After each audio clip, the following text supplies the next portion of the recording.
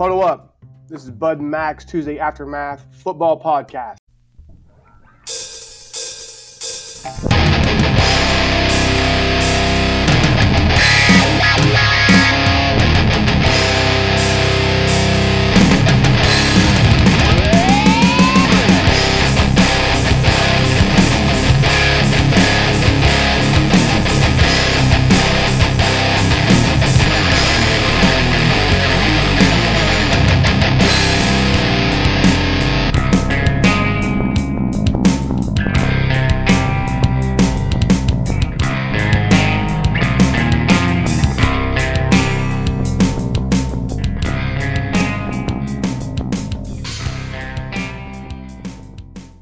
Hey, Bud, how was your weekend? Great, man. Season's starting to heating up. How about you? Well, it's October. The weather's getting cold, and it's Tuesday. And what do we do on Tuesdays? Deal with the aftermath. All right, man. What'd you think of our new intro song? Oh, man, it was awesome. I felt like putting some eye black on. I feel big time, man. I feel big time now. Yeah. That's from our friends S&M for you dirty-minded people out there. That's Travis Breeden, Brett Long, and Brian Keith made that kick-ass tune for us. So we really appreciate it, guys. Yeah, thanks, guys. All right. Coming back with the All-22.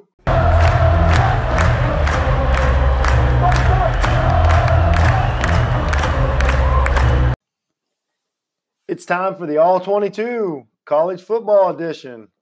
What'd you see, Max? Well, we told you Friday night UCF versus Cincinnati would be a good game, and it was. Yes, it was. We got an A on that one. I know that these are not two teams you're going to see in the top 10 anytime soon, but it ended up being a 3-point game, and it was clean football, which I like. It was really nice.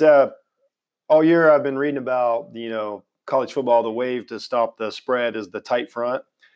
And I've really watched for it. I didn't see it as much as they told me I would see this year. Cincinnati used a ton of it, and it was very effective, which, for those of you who don't know, tight front is simply you take two defensive ends, line them up right in front of the tackles. You take your big-ass nose tackle, line him right in front of the center.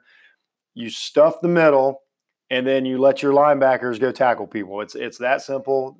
They call it the 404, but Cincinnati used it very effectively. I was impressed. I got a question about that real quick. So, just like you said, they're not going to be in the top 10 anytime soon.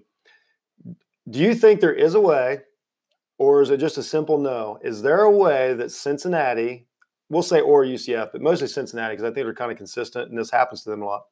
Is there a way that they can become more than just a rung on a coach's ladder? Is there any way that they can ever keep building as a program and just become a year in out top 25 team? I think Cincinnati. UCF, there's so many teams down there. They can pull from talent.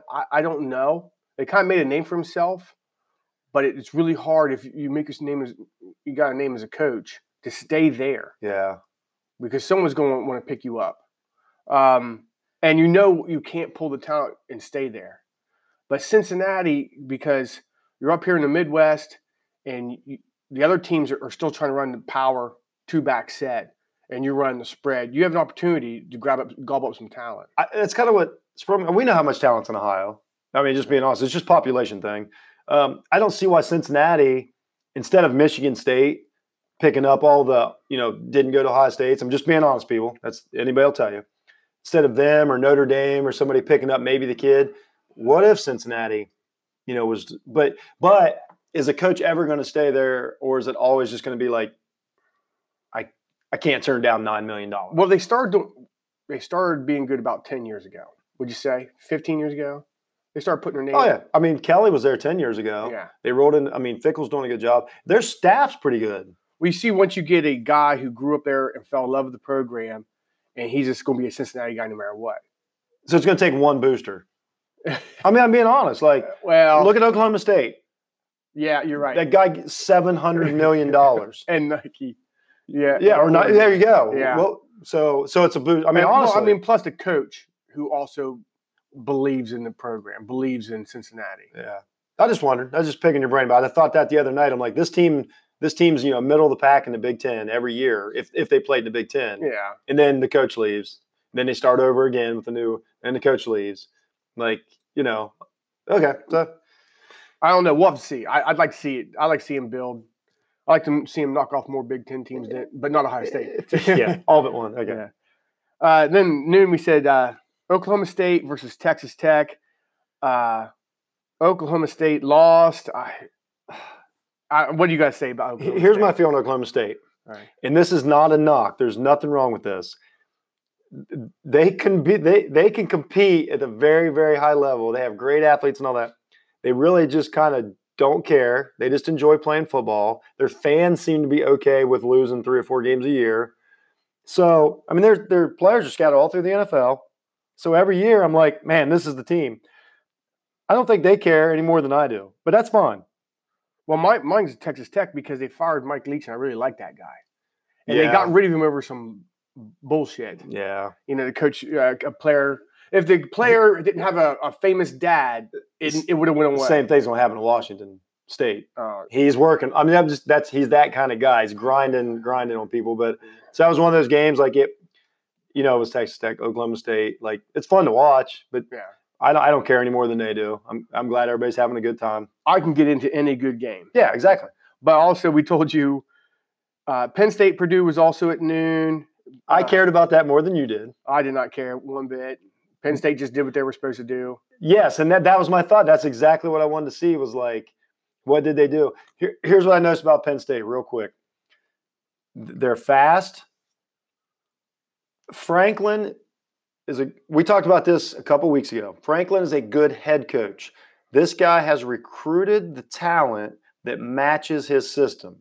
He doesn't force round pegs into square holes. He recruits kids that can play his system that he can get. You know, obviously he's the recruiting ground. It's highly competitive. This team is not as physically large as a lot of Big Ten teams, but they don't play that way. He plays his system, and it's very effective. They looked exactly like I thought they would. They're fast, scored a bunch of points. Purdue was completely riddled, like it was no contest anywhere in that game. Can I say one horrible thing? Absolutely. I'll pause for a second, and then maybe you want to edit this out. I'll give it like a few seconds here. After 43 counts of child rape, Penn State should never have a fucking football team again. Okay. Strong take. I mean, no, I'm not the nicest guy in the world, but when you cover that up and they pull all your suspensions, they pull all your penalties, you're immediately back in the talk like it never happened. There is nothing else to do around Penn State but the university. It is the power in the area, and you can't tell me there's whoever sits on the school board didn't know that was either it's going on under your watch and you don't care, or you're not good enough for your job and you're too stupid and you've been fired anyhow. Yeah. I'm sorry. No, you're not wrong about any of that. Once you get away from the football field, I don't argue with any of that. Well, it's nice when you're taking care of your community and all you have to worry about is playing college football on Saturday. Yeah. And instead of this dark evil taking place inside your program. Okay. All right, we're back. We're back to football. Right. We're back to football. All right. Okay, here's the one that kind of broke my heart because I was looking at Auburn's schedule at the beginning of the season, and I thought, they're ranked at 7. And I was hoping they were going to be the team to go in, and they were playing Georgia, LSU, and Alabama, yet still on their schedule. And I thought if they're good enough, they were going there and just wreck some people's season. Upset the apple cart. Yeah. No, they're still going to play those teams, but they showed chinks in the armor against Florida this weekend. They lost to Florida, and I think it ain't going to happen. Well, my dreams. What I noticed when I saw Auburn play Oregon, I think everybody that watched that game knew that Oregon won that game. And I know they didn't win the game, but they were better than the beginning of the year when Oregon beat Auburn, or when Auburn beat Oregon. Oregon should have won that game. They were a better team. And then they started building some steam. I didn't quite buy in. Saturday, Nix, he's a true freshman. He's in one of the best. He's literally one of the best divisions in the history of college football right now. That they have some seriously good talent in that league right now in the SEC. He's not quite ready for that next step. They had a pass. If he throws it 2 feet shorter, they've got the lead in that game. And the season is totally different. But so it's that's one pass. He throws an interception a couple plays later. They don't even score. So he was the difference. He's going to be a good player. We all know that. But Auburn lost. But they went from having a chance at the playoffs, they might be a 4-loss team and be good. in that league. So Yeah, 4 loss teams. They got a hell of a schedule. Florida, I love this Trask kid. Like I know it's a story.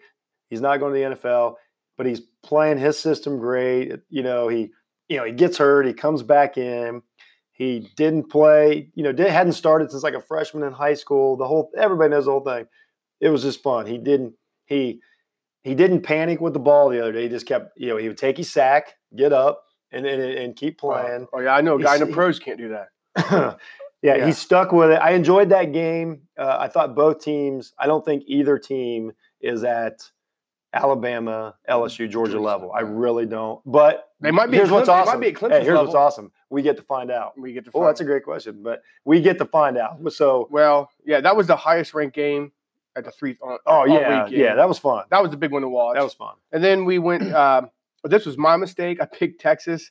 I thought West Virginia would be more competitive.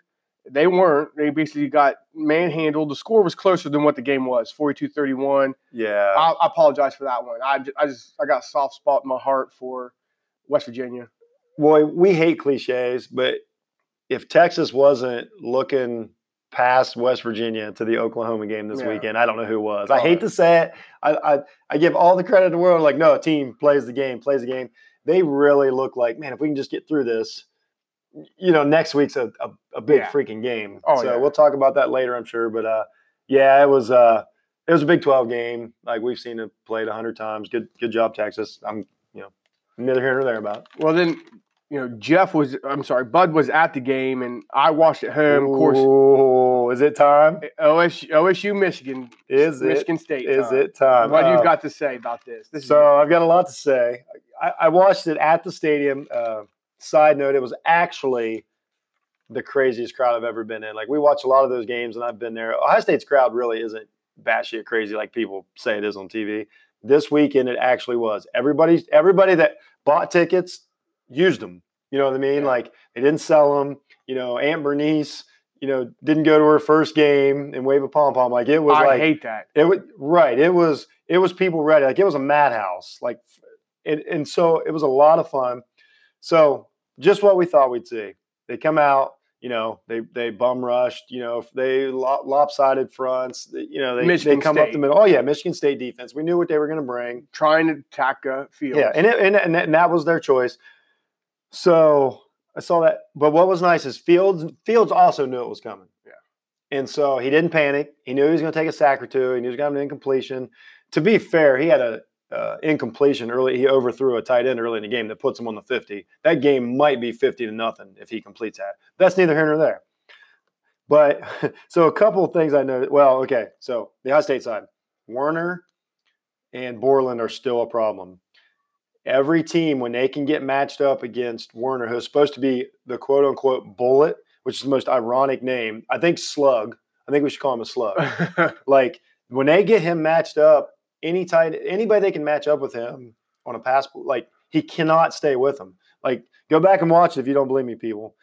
He is on the very back end of a lot of big receptions in that game. They got to figure this out. They need to get Brendan White in there playing like they were supposed to.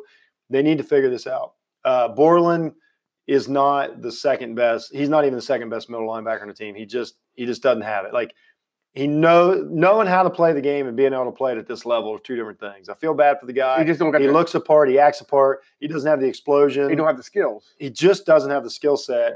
Yeah. Some other that awesome Michigan State. Browning. Oh, I don't talk about. I'm not talking about Bochy. I'm gonna move. Real quick. Yeah. Bochy did more catching Saturday than he did tackling. So real quick, one more thing.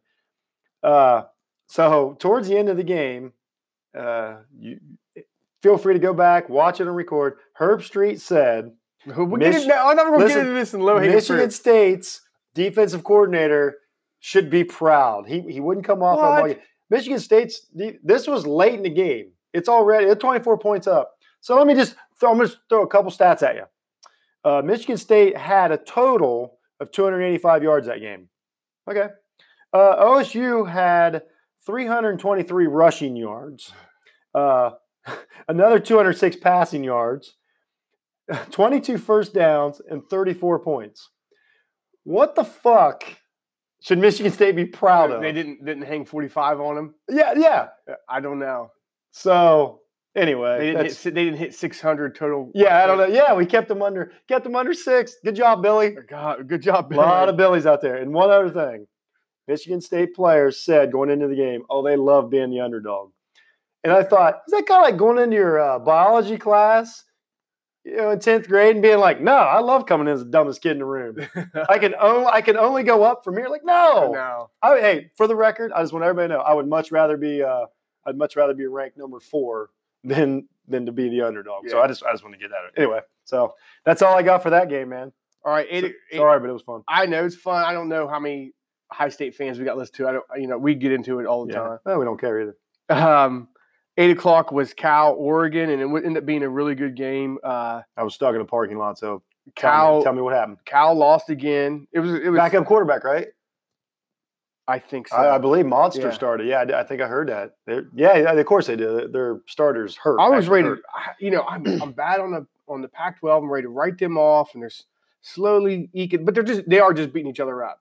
They're just trading places in the rankings. Okay, so is either one of those teams better than the top 4 SEC teams? Oh, no. I'm just being honest. They're not even like top 4 Big Ten teams. They may not be. Yeah. Okay. All right. Here's a great one. Is Cal better than Penn State? There's a good comparison. No. Oh, no. So that's what I mean. Like I like the Pac-12. They're playing good ball this year, but something about it just looks. You know what? Hey, they're not the ACC. They're not the ACC. Hey, good for you, Pac-12. You're not the ACC. The last game of the night, Tech beat Miami, by the way, which I refuse to watch. Why wouldn't you? Is Boise versus UNLV. I don't even know. I didn't even know they played. That damn blue field. I hate to no end. And they're ranked 16th, and they're going to keep winning. And pretty soon we'll have to talk about them seriously. And I refuse to watch the games. Oh, it's going to be tough. Because that blue field, I hate it. It's going to be tough. I respect your boycott, man. It's sacrilegious. Oh, man. So that's the games. That's what happened on the field. Well, we talk about – there's one more topic we need to talk about off the field of college football. The quarterback for Houston. Yes. Who's redshirting as a senior, right? Yes. So it's De'Aaron King. And people probably kind of know about this by now. So essentially, here's what's happening. So you can play 4 games and still redshirt now. Mm-hmm. De'Aaron King was so good coming out of high school, he didn't have to redshirt. Then he went to Houston, but he didn't have to redshirt. De'Aaron King had 50 touchdowns last year. Like, this is a quality quarterback. He actually played in front of Trask from Florida. That's why Trask didn't start in high school. So De'Aaron King, Dana Holgorsen get together. Their season, the head coach, Dana Holgorsen. Season's not going like they wanted. When he did this, I believe they're 1-3. It's been a couple weeks ago.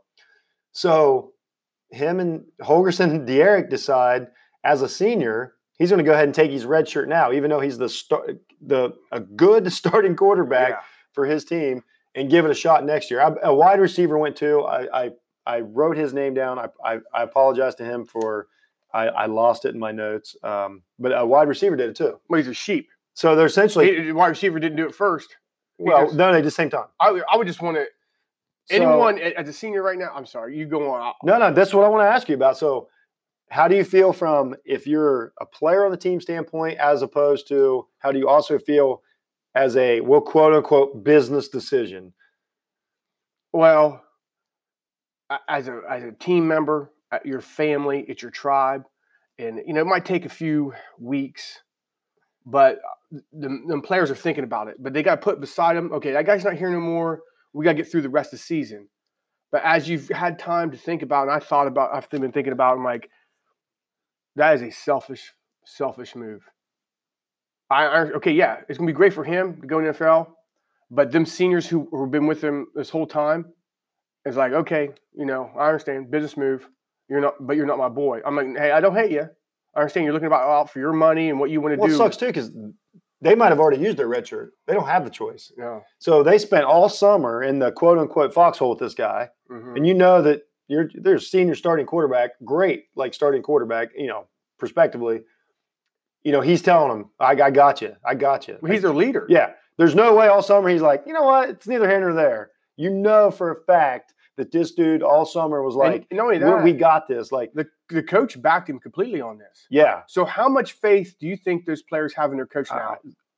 I mean, Like, it's college tanking. It's a I'm version like, of college tanking. It's college taking, and like you're a senior right tackle, and like this is my season. Yeah, and the coach, you know, and listeners, he's not injured. He's not. I'm not saying it was right, wrong, or different. I'm just giving you how, like, if you're a player on that team, if you're playing that's a kick in the dick. it feels like betrayal. It does. I think betrayal is a great word. They might not say this. If the because you know that there's a dude. This is year 4. There's at least one dude or multiple. I mean, they've been together through this. They lost their head coach. Yeah. You know, they lost Tom Herman a few years ago. You know, that's how they got D'Eriq there. And then he's like, you know what? I'm going to give it another shot next year. That's going to help recruiting, you know, to that team. So he may get some, you know, freshmen in there that's like tickled pink. Like, yeah, I get D'Eriq King for another year or whatever. But man, in general, man, it's hard. I'm usually always on the player side, and obviously, well, then you look at the other players, not just that quarterback. Look at all the other players on that team. Oh yeah, I mean all the other seniors at least. Oh, that's what I mean. Maybe the juniors are like, hey, next year he's back. Yeah, but who knows? Yeah. So I don't know, man. That's a tough one. But it's an interesting topic, and I'm for, if nothing else, it starts the conversation of like the kid had a little bit of control in college football and used it. So I am for that. Like, he made his own decision. I respect that. Whether right, wrong, or indifferent, you know, he didn't have to follow the rules, and he didn't. I mean, I think that helps in the long run. You know me, I'm a bit of an anarchist when it comes to college football. As far as your position in college football, then going to the pro or whatever he's wanting to accomplish, that's fine. But when it comes to the virtues of life, sure, people can't count on you. But what if it's purely to win next year? And what if he believes in his heart he's going to win a national championship? What if he believes that in his heart? Does that change your mind? Yeah, because that means he's even dumber than I thought. It's not going to happen. All right, he's even dumber. Check his where's his credits? What courses they're taking? I think he graduated. And what?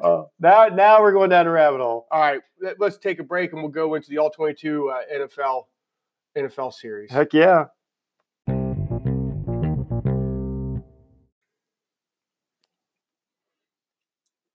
Okay, this is the second session of All-22. We talk pros now. We're going to start off with the Thursday night game, which is Rams versus Seahawks. It was one of my favorite of the week, man. Why is that? Well, I like both these teams. They have their talent is spread out across the team. Their players, they're well coached. Both teams. I mean, the players are well coached. Sometimes we say well coached. Everybody thinks you mean the coach coaches well. They're well coached, as in the players play their position correctly. So I really enjoyed that, especially for a Thursday night. It was a good game. So, you know, Seattle won, but it's one of those games that Seattle looked like they clearly won. LA Rams, they make a field goal, they actually win the game. So just like we thought. And I kind of feels bad for the Rams because they came off of this ridiculous game they lost to Tampa last week. Yeah. And then they come back and play a great game, still lose, and now they have a 2-game slide. So once again, a couple things I noticed. Gurley's not right. Like, I know everybody said it. Let's just say it. The dude's not right. I feel bad for him. We're going to talk about him like we did Cadillac Williams, 10 years ago. We're like, remember Todd Gurley. I'm sorry. He's going to be fine. If we ever do a coach's corner, it's not a heart problem about running backs. Yeah, it's just going to be me screaming for 10 minutes. Lower your shoulder, run behind your pads. Yeah. I'm not saying lead with your head. Yeah. He runs 2 upright. Derrick Henry runs 2 upright. You wonder why your knees are beat up. Run behind your pads. Yeah, get hit. That's what you wear them for. I mean, they're $500 pieces of equipment. Nope. And they're replaceable, unlike your knees. Yeah. Okay. We'll get into that in a couple weeks. So he's not right anyway, and that hurts our offense. I mean, this is obvious shit. I can't put my finger on it because I don't watch every LA Rams game for the last 2 or 3 years. Donald is not affecting the game the way he did in the last couple of years, but I don't think he's a different player. I'm sure it's a matter of who's beside him and who's not beside him. Well, I think it's also a matter of offensive line got used to the way he played. Yeah. But like I say, I think he's the same player. Like, I don't want this to come off like, oh, he's lost a step. Or don't care. Or none of that. He is, and he's still fun to watch. Like, the guy is amazing for the size and everything. So what stood out is Goff's arm is limited. And so the throws that game's a perfect example. Russell Wilson made one of the best throws of the year. The announcer actually said he was throwing the ball away. It was a touchdown. The guy's running to his left. He's a right-handed quarterback, throws it across his body and drops it in the back corner of the end zone for a touchdown. Those are, I'm not going to go so far. I don't think there's 3 quarterbacks in the league that make that throw. So that goes from an incompletion, go to the next down to 7 points. That's giant. As to where Goff, I don't know if he can make the throw. Like the kid goes through his progressions. He's reading everything, but he throws that crossing route. It feels like every play, and so that brings the secondary up, and it just. I don't know if he's fine. He's just fine. That's their game plan, and they picked him. Oh yeah, he's doing all right. Yeah, so I don't know if it's him, if it's their game plan. People were figuring out who Sean McVay is now. Well, no, I give credit to him. Like I think he knows. Like I'm not Patrick Mahomes. Like I'm not. Yeah. I'm not going to whip this. I'm not going to play with. I'm not going to spot a guy that the cornerback made the wrong read or fell down, and I can't wing it out there 60 yards to get that touchdown. Like it's just not there. And as a side note, we'll talk about it, some other time when we get to Russell Wilson inside of the pocket in the tackle box. His little is fucking his little scramble. It's amazing. Yeah, it is amazing what he gets done in like a 4-yard square. Still looking downfield. Oh, he's. I thought he lost a step, but he hasn't really. Quick question: are you surprised that Russell Wilson has outlasted that defense that he had when they won the Super Bowl? Did you realize that he would be? Oh no, that happens a lot. Hall of Famer left behind. Yeah, but did you know? Are you surprised though? Like then, did you think Russell Wilson this guy's going to the Hall of Fame? He is fantastic. Well, are you a little surprised? Let's pump the brakes. So he's going to Hall of Fame. I don't know about that. Yeah. Okay. Well, he is. Just crown him after one game. Crown him, bud. Crown him. One game. He knows 7 years. Next week, I'm like, he is who I thought he was. Okay. Yeah, he is exactly who I thought he was. Let's move on. Broncos, Chargers. No one cares. But I just want to bring this point up. Okay. A few years ago, me and you had this talk. I'm like, why do they keep pushing Phillip Rivers? And You've got a great theory on that. My theory is because in California, all the quarterbacks sucked there for a while. They had no one. When they were forcing him down our throat, right? Yeah, so we had Eli Manning, Peyton Manning, Tom Brady. We had Roethlisberger. We had all these guys on the East, but you need people to turn in the West Coast. Yeah, because Mahomes wasn't playing yet. Yeah, Mahomes wasn't there. Alex Smith. Carr wasn't there. Yeah. Prescott wasn't there. So you had to Wilson was just coming up. Yeah, you had to crown someone on the West Coast to give them people a reason to watch football on the West Coast. They pumped him up. He never really. Denver didn't have a quarterback at this point. But guess what? Did you hear about him anymore? Did you even know he's still playing football? Wow. Because you got Derek Carr now, Russell Wilson, Prescott, Golf. Mahomes is out there. And he's in the 4 o'clock slot. We're talking 1 o'clock, 4 o'clock slot. That's what we're talking about, right? Well, it is West Coast, East Coast, but it's how they need to push it as a network. Yeah, you got Golf out there at the Rams. It's like Phil Rivers don't even exist anymore. Yeah. But he was the king on the West Coast for a long time. Yeah, I do remember this conversation. I won't go so far as to say that's the rightest thing ever, but you were not wrong at all. I might be close to something. You're real close. All right, then the Bears and Raiders both had bye weeks. Let's move on. I refuse to give that credit. I didn't know you're talking about, mate. They went to Disney World in Great Britain. Ravens Steelers was bad, except for one thing. I got to see a dead body laying on the football field. Oh, are we going to talk about your boy Randolph almost got decapitated? Randolph and Mortimer got knocked out. So here's my thought on that. I know there's a lot of people clutching their pearls right now. Listen, they're the same crowd that's going to turn over to ESPN later that night and watch dudes literally kick the eyeballs out of each other. So don't tell me you cared. But you can't take it serious once they took his face mask off, and it was hilarious. It was hilarious. And once he went water boy, you can't. I'm sorry, Randolph Maddox. I got something terrible. I got something. They made a big deal of the fact that he had to walk off the field But it was because the cart didn't work. They couldn't run the cart. And my son's like, look, Dad, the cart didn't work. And I go, well, I can see the problem right now. And, yeah, I'm going to say it. There was 12 men pushing it, and there was one woman in her driver's seat. I'm like, well, there's a problem. There's a woman driving. I know, it's very sexist, but it's just a joke. I bet you did say it. I did say it. Parker's like, you're terrible. Well, I call them sitcom jokes. You can say anything if it's a sitcom joke. Yeah, No, it's a sitcom joke.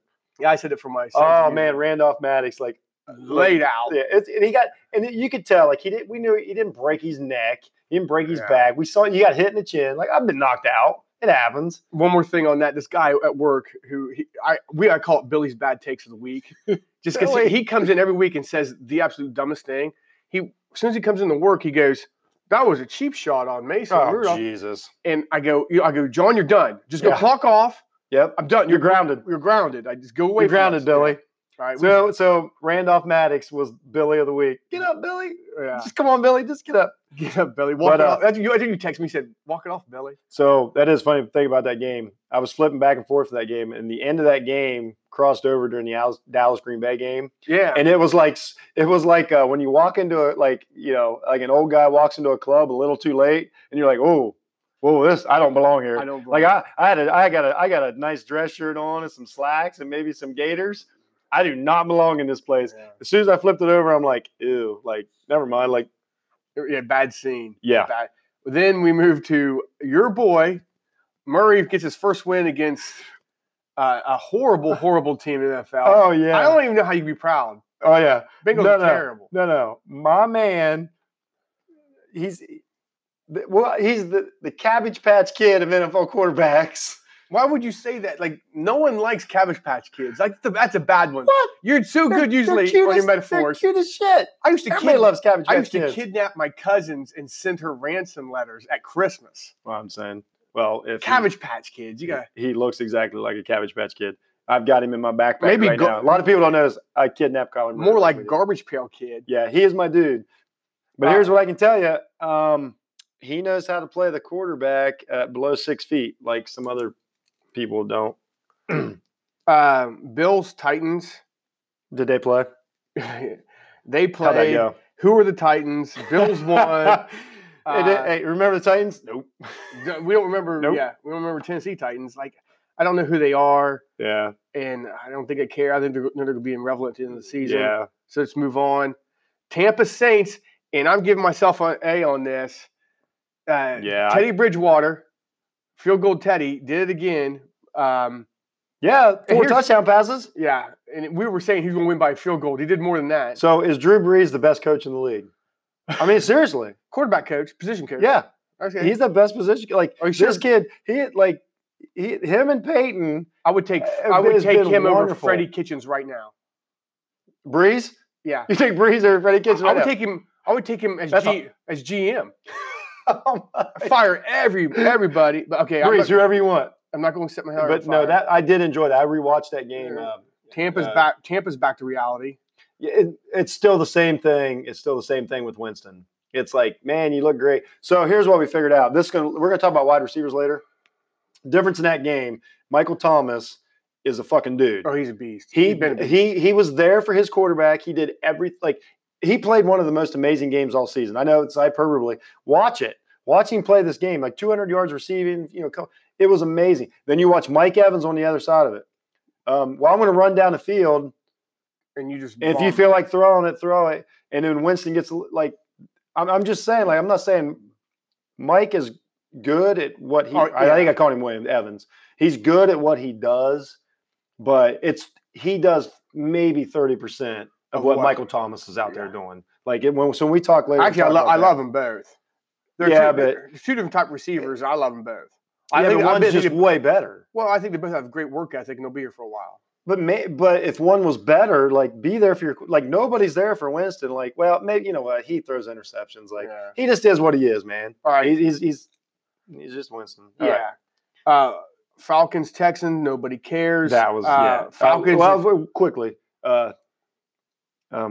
Shit. How do I forget his name? Our boy from Clemson, Deshaun Watson. Oh, I like it's fantastic. I do. Falcons are a fucking dumpster fire. Me and Bud sit and watch the national championship game together. And we watched that guy basically get his butt kicked by Alabama in 2 straight games. Yeah. he won 1 quarter out of 8 quarters, and that was the last quarter, fourth He's quarter, great. and he ended up splitting series. He's great. He can take a beating. I'll tell you that. He is genuinely a good quarterback, and the Falcons need to probably just dig up the stadium and move it. I don't know. Just everything. I kind of feel bad. Nothing worse than being an old team. I like Julio Jones. But if you're a bad old team, you have no chance. Like, you're done. It's over. Calling it. R.I.P. Falcons. Matty Ice is that quarterback. Like, you see glimpses of greatness and then terrible, and his nickname's Glimpse. Well, and then you're that GM. I'm like, well, do I release him and draft a new one and start all over? Yeah. Like, it's such a bubble position. I feel he'll be playing for Jacksonville next year. It don't even matter. The team's done. Viking Giants. Nobody cares. Pat Shurmur is a weirdo. His press conference. Yeah. I don't care about that game. No. Sure. Vikings won. It's great. I mean, it just didn't matter this week. It's not worth. You put down Panthers, Jags, Jacksonville Jaguars, but there's kind of a story developing there with that backup quarterback. There's a big story developing. Yeah, well, we said we'll come back to that week 8. Yeah, that's right. We can't go there now. But that's not. I want to talk about Cam, but I'm putting it week 8. We'll talk about Cam week 8. Why'd you see something he wore that you really liked? Did you find it at Gabe's or TJ Maxx? TJ Maxx Cam Newton collection. Oh my God. Yeah. It's actually a safari hat, and then I got a floral print vest. It's pretty sharp. Oh. It's pretty sharp. By the way, McCaffrey's a dog. Yeah. Like that kid's. That's a whole nother. He's fun, man. He deserves more than what this all 22. Like There's a few. We had to do a segment just on players that are just dogs. Yeah, we should. All right, Michael Thomas. We'll call it the Darren Sproles edition. Because that dude's a dog. We'll call it the war done. Oh, we'll call it the war done. See, now we're going. You know what? Let's do this. Each other. Let's do the favorite players now and then. Oh man, that's a separate podcast. Yeah. Who's the? Yeah, we're getting into the London Fletcher conversation. Jetson. Yeah, I love you. Why'd you say that? I do it. I'm sorry about that. Right. Jets, Eagles. Nobody cares because everyone knew Eagles were going to win. Jets are meaningless. Game. Pats, Washington, meaningless. Well, it's not quite meaningless. There's some funny things. I've been a huge advocate of Redskins are the worst team in the league. Earlier this week, somebody thought that I was a little too hard on them. So, you know what I'm talking about. Wait a minute. That guy you met from Crooksville? Yeah, the kid from Crooksville. What was his name? B-Ran? Yeah, something like that. B-Ran from Crooksville? Yeah. So he thought I was being a little hard on the Redskins. So since he thought I was being a little hard on the Redskins, they got dismantled again by the Patriots. Most teams do. Yeah. And fired their coach at 5 a.m. the next day. So other than that, they're in great shape. Started Colt McCoy. Oh, yeah, Colt McCoy. Yeah, 33-year-old Colt McCoy. And their plans for the future is to destroy their rookie quarterback. Yeah. And humiliate him first. Humiliate him and then ruin his career. Yeah. So, So that's my bad, Brendan. Like, they're fine. Oh, did I say that? All right, who else we got? Okay, Sunday night. We picked this so wrong, like nobody cared. But Colts versus Chiefs was an awesome game. Yeah. Frank Reich, the comeback kid. Yeah, he's a solid coach. Oh, his team. They have a better offensive line. Yeah. And their D line. Well, Chiefs O line was beat up, so they couldn't run the ball. They couldn't protect Mahomes. I'm surprised at how losing. I mean, I know we're going to talk about wide receivers later, but how wide receivers or Tyreek Hill aren't quite. Yeah. Oh, it's really affecting him. Well, he would pull safety help every single exactly. play. It opened the field. I mean, it opened the field. Like, it sounds so cliche, but when I really watch, I'm like, wow, that's really affecting him. Even Mahomes said Indianapolis just played man to man, and they just got at it. Like, that was strictly Indianapolis. There was plenty of drives where they threw 3 passes, he threw in 3 incompletions and out. Yeah, didn't try to establish a run to make the defense respect it. Yeah, that's classic Andy Reid a little bit. He's always had those games to where he just won't run it, and we've also. I got one more take. Like, they were talking about the Colts all O line, how long they've been playing together. The right guard and the right tackle are so in sync. When they walk up to the line and then waddle to get their feet, their splits right, they waddle in unison. Yeah. Like, that's a bad sign. Yeah. And they ran the ball. Like everyone's like, that Mac's a beast. No, that Mac's not a beast. The freaking offensive line dominated. I think Indianapolis is going to the playoffs. I don't think it matters. I don't think it matters. I think they're going to the playoffs. No, that I would because that's sustainable. What they do is sustainable, and Brissett's pretty good. Like he does his job. I mean, yeah, he does his job. Like he's, you know what, Brissett and here we go back to golf. Is there a difference? Probably not. You said it. It's plug and play, man. It's getting quarterbacks. We seen a third stringer for Pittsburgh come in and they didn't miss a beat, and they went overtime. Yeah. His quarterback is.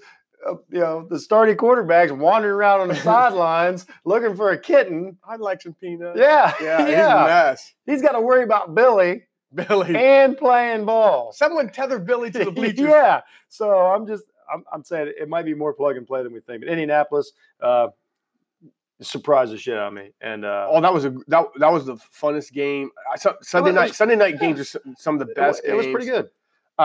We kind of skipped over Packers Cowboys. That was a big game. Yeah, let's not skip over that. No, that's good. Because I tried to crown Dallas 2 weeks ago, and I couldn't have been more wrong. No, you said, congratulations, Dallas fans. They are who you thought they were for the last 20 years. And I was so wrong. So I apologize, Dallas fans. They are who they actually were for the last 20 years, 8-8. So here's what I know. There's so much notice about that game. Green Bay took it to them.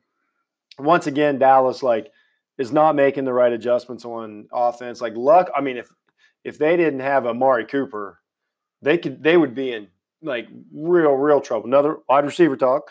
But so I got a question for you.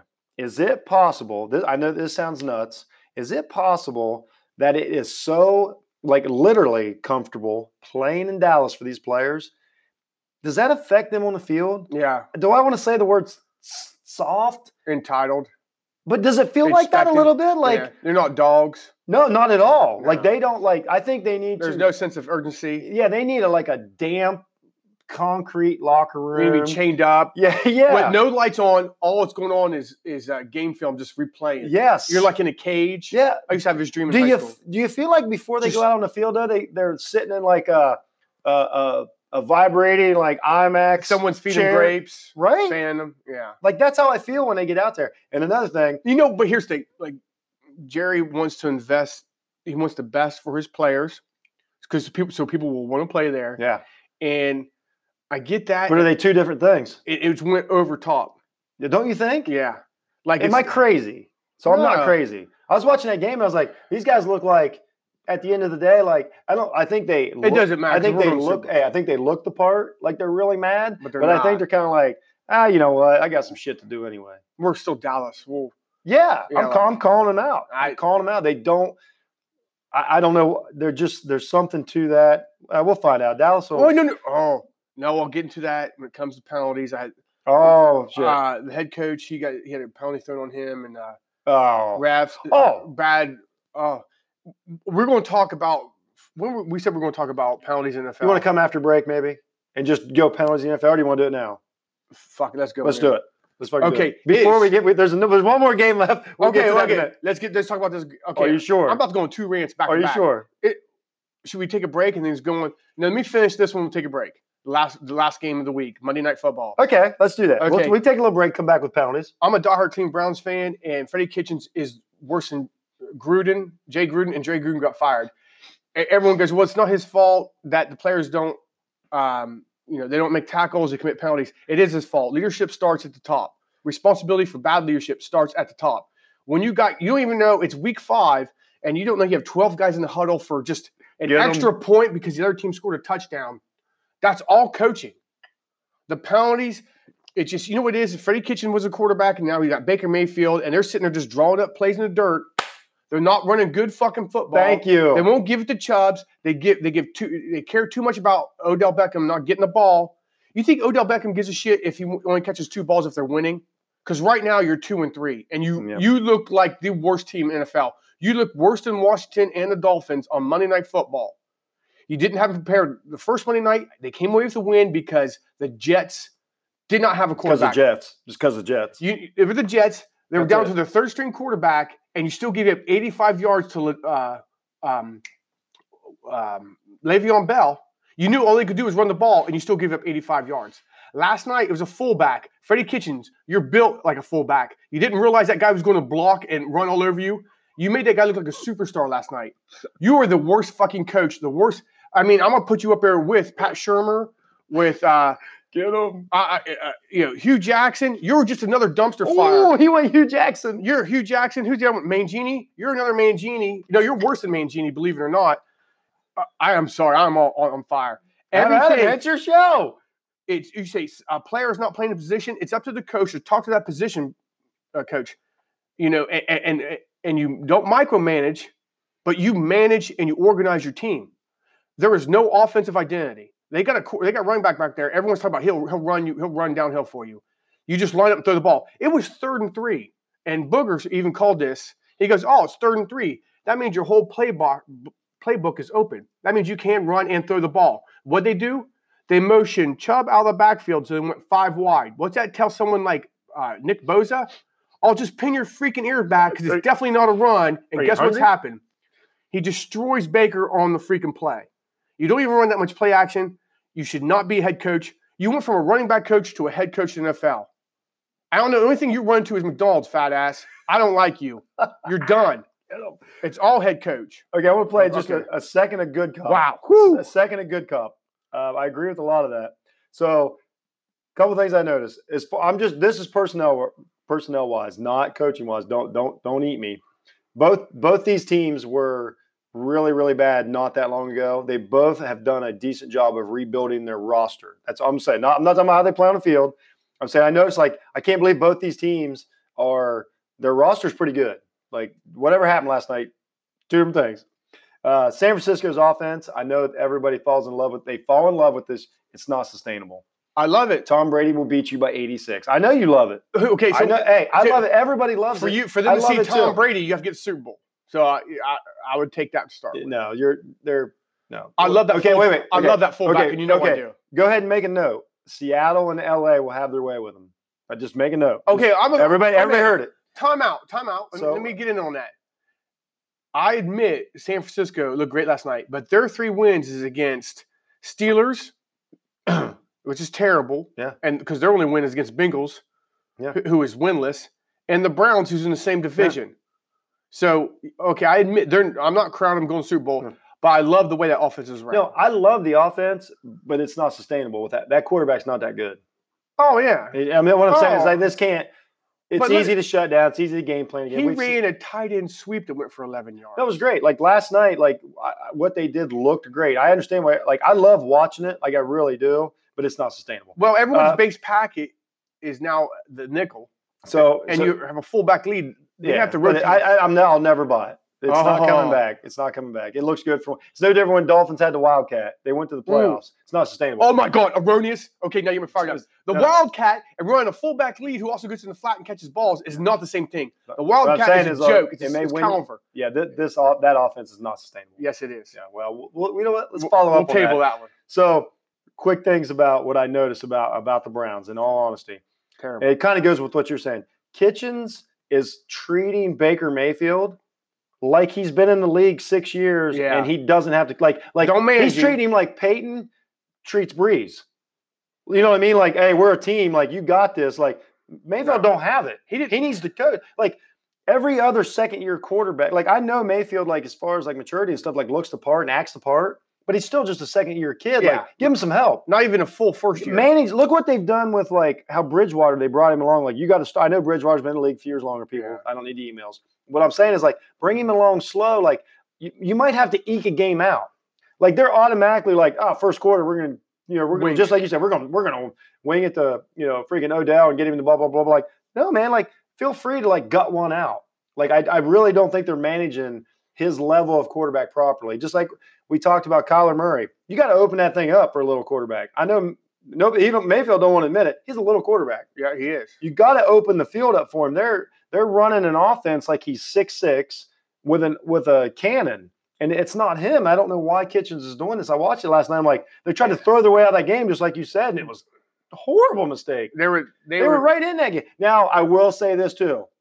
If Callaway catches that, he should have. That shouldn't even count as an interception. That's a touchdown. That game is different. let's bring that up because that was Callaway's first game back after a 4-game suspension, and Baker Mayfield is throwing as hard as he freaking can. Doesn't matter. It does matter. Well, no, I'm because saying that wasn't Mayfield's fault. Mayfield made the read. Yeah. He might, but as far as his level of quarterback, that's a touchdown. Or he had to throw that back. turned into an interception was crushing.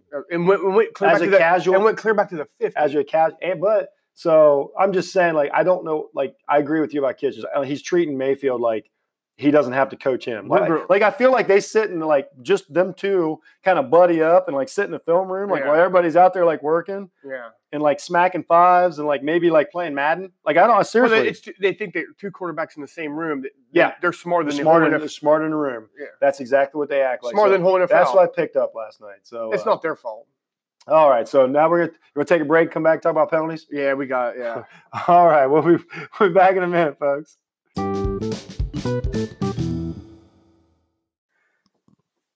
All right, guys. The All-22 went into overtime this week, a.k.a. beer break. So we got to talk about what's on everybody's mind. That's the thing that's engulfing the NFL, the freaking penalty flags. Well, let me start off by saying when you watch college football and you get to see so much hand fighting between the defensive back and the receiver, and it's a no call. No one gets concussions from it. It's great competition. You just let people play football. And, you get them watching Thursday night game, and they can't breathe on each other, and you watch – I'm like, well, this is very refreshing. They're just letting these guys play. The last 5 weeks in the NFL, let's just get into it. It's devastating. It's constant. Like, well, that it's either if it's not a flag, it's a review of a flag, and now we can review flags and they still get it wrong. Oh yeah, and they still get it wrong. Yeah, it's finally for the first time. That the officiating representative they call in the booth from the car. I heard he's tired of it. Several times this weekend goes, I don't know how they made that call. Well, because he thought he had the easiest job in the world. Now he's like, God damn. That was a terrible call. Like, he's on the side with the fan and the commentator. Like, that's ridiculous. I noticed that too. And I know how much you hate pick plays, but they ran one, Colts versus Chiefs, and the guy who was setting the pick ran to a spot, stopped, and just turned around. And the defensive guy pushed him from behind, and they called it a pick. Yeah, they feel like they have to call something on every play, and then now they reviewed that one. And now they're doing a weird thing to where they don't call a fumble just in case. Like, it's a mess. Yeah. And I don't blame the refs. Like, no, I don't, because I know what you're saying. Yeah, there's way too much. Yeah, they didn't even. There's way too much. Horrible Cleveland game. Cleveland had 12 guys in the huddle on an extra point. Yeah. They're just, you're basically just staying there and let the other team score at one more point. Nothing. And they're like, too many men in the huddle, that 5 yards would be attached to the kickoff. Well, they didn't even know the rule is because it was pre-snap, you move them up 5 yards, kick again. They forgot the basic rules. Yeah. There is so much shit for these refs to remember. Exactly. It's constant. Yeah. It is so – but it is – I watched the game the other day. I mean, we're talking a game, Ravens, Pittsburgh, the teams run. That used to be a 2.5-hour game because they run the offensive. It was almost like 4 hours. I know there was a little bit overtime, but it's constant.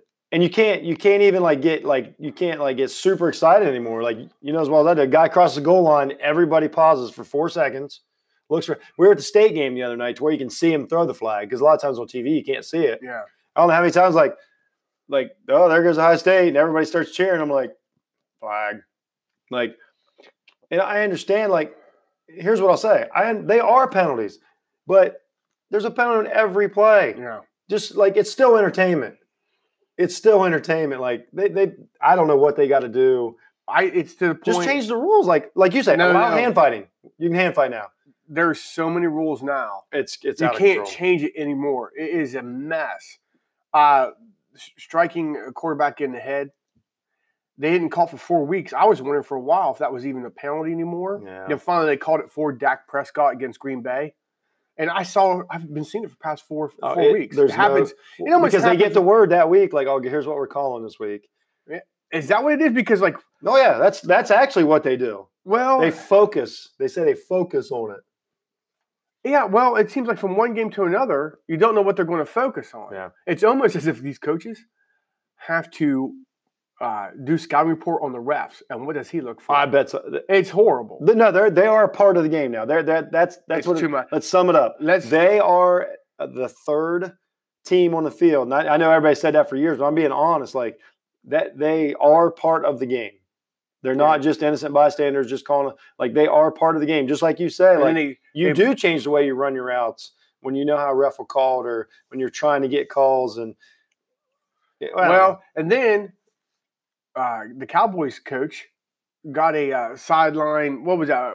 Unsportsmanlike conduct. Sportsmanlike. Well, I don't know what he said, but he spiked the challenge flag down in front of the guy's face. Yeah. Well, the guy said earlier, because he challenged one earlier, you can read the ref's lips. Like, you don't like it, you can challenge it. Well, if the guy who's going to look at the review is giving you attitude, do you think he's going to change it for you? I thought that was very like that. They got fucking attitude. To me, that guy like we can sit and bitch about the refs forever. Blanket statement is it's just out of control. Like it's steering the game. It's almost to a point it's unfixable. Yeah, it's so bad. Like I don't know who you cheer for, the listeners, but like you cannot complain about getting a call against you, and you can't say, "Oh, I got a free one there. We got away with something." It's so bad. Everyone's going to get it. You lose track. You lose track. You might as well you got to play. Yeah. You got to destroy their team and take the refs somehow out of the game. You know what? There's something like, I get made fun of a lot NBA fan, but there's something they did right. They let more shit go so you can enjoy the game. Like, I know everybody says like, oh, that was a travel. Well, you know what? It's better than fucking pass interference every 13 seconds. Yeah. I'm just saying, there's a difference. Like the NBA just keeps playing. I will say one thing I see a lot of good teams are doing now is at the point of reception, they're not attacking the man, they're attacking the ball. Oh, yeah. It's just eye-hand coordination for a defender to come up and smack that ball away. When we get to defensive back week, I want to talk about how defensive backs are face guarding, and it's awesome. Well, it's legal. I know, but it's awesome. Like, no, you didn't do it. They use it effectively now, and I love it. So when we do defensive back week, like I'm a fan of face guarding. All right, so wrap up overtime. It's basically we apologize for NFL's absolutely debacle of officiating. Yeah. So don't even let it get you mad. It's just everyone's getting the same. Everyone. Yeah, believe me, we talk to fans from every team. They all think they're getting screwed. They all think they're getting screwed, and they're not wrong. No, they're all right. They're all right. That's the bottom line. They're all right. All right, coming up, the 4 before.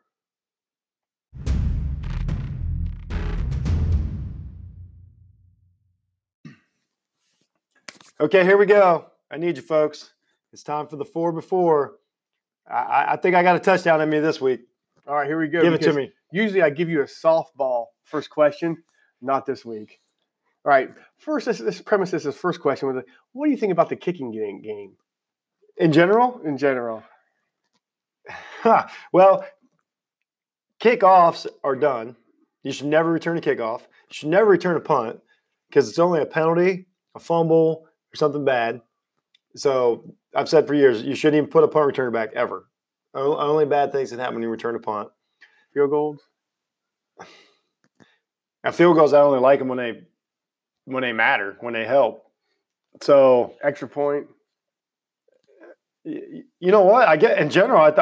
I guess I don't like the kicking game at all. You don't like it. So if you're coaching a team, you give shit less about kicking. Oh, I totally give a shit less. As soon as they change the kickoff rules, like I'm done. Okay. Like, anybody returns a kickoff. Like I watch a kid return a kickoff. He grabs it on the 1 yard line, jukes 3 guys, the spin move, gets hit in the back, ruptures a spleen. Like, oh, they got the ball on the 24 yard line, 1 yard short if he'd fucking walked away. So no. All right. So here's the question. Just like kicking. You're down by 10. This is the fourth quarter. There's 57 seconds left on the clock. You got 1 timeout and you're on the 30. Okay. It's 4th and 1. Okay. Do you go for it or do you take your? I got 1 timeout. What's time? 57 seconds. What sport? It's football. Which league? NFL. NFL. Oh, to where the clock doesn't stop. I would go with. No, I would go for it. I would go for the first down there. I would run for the first down there. Because if you get an onside kick back, you only need about 20 seconds to get a field goal. I'm not a kick a field goal and hope you get the onside kick. Yeah, okay. I would definitely go for the first down, and then I would go for the first down. Okay, so let's say you're at 18 seconds left on the clock. You wasted your timeout. Oh, okay. Yeah, you kicked the extra point. Okay. Or would you go for 2? What score?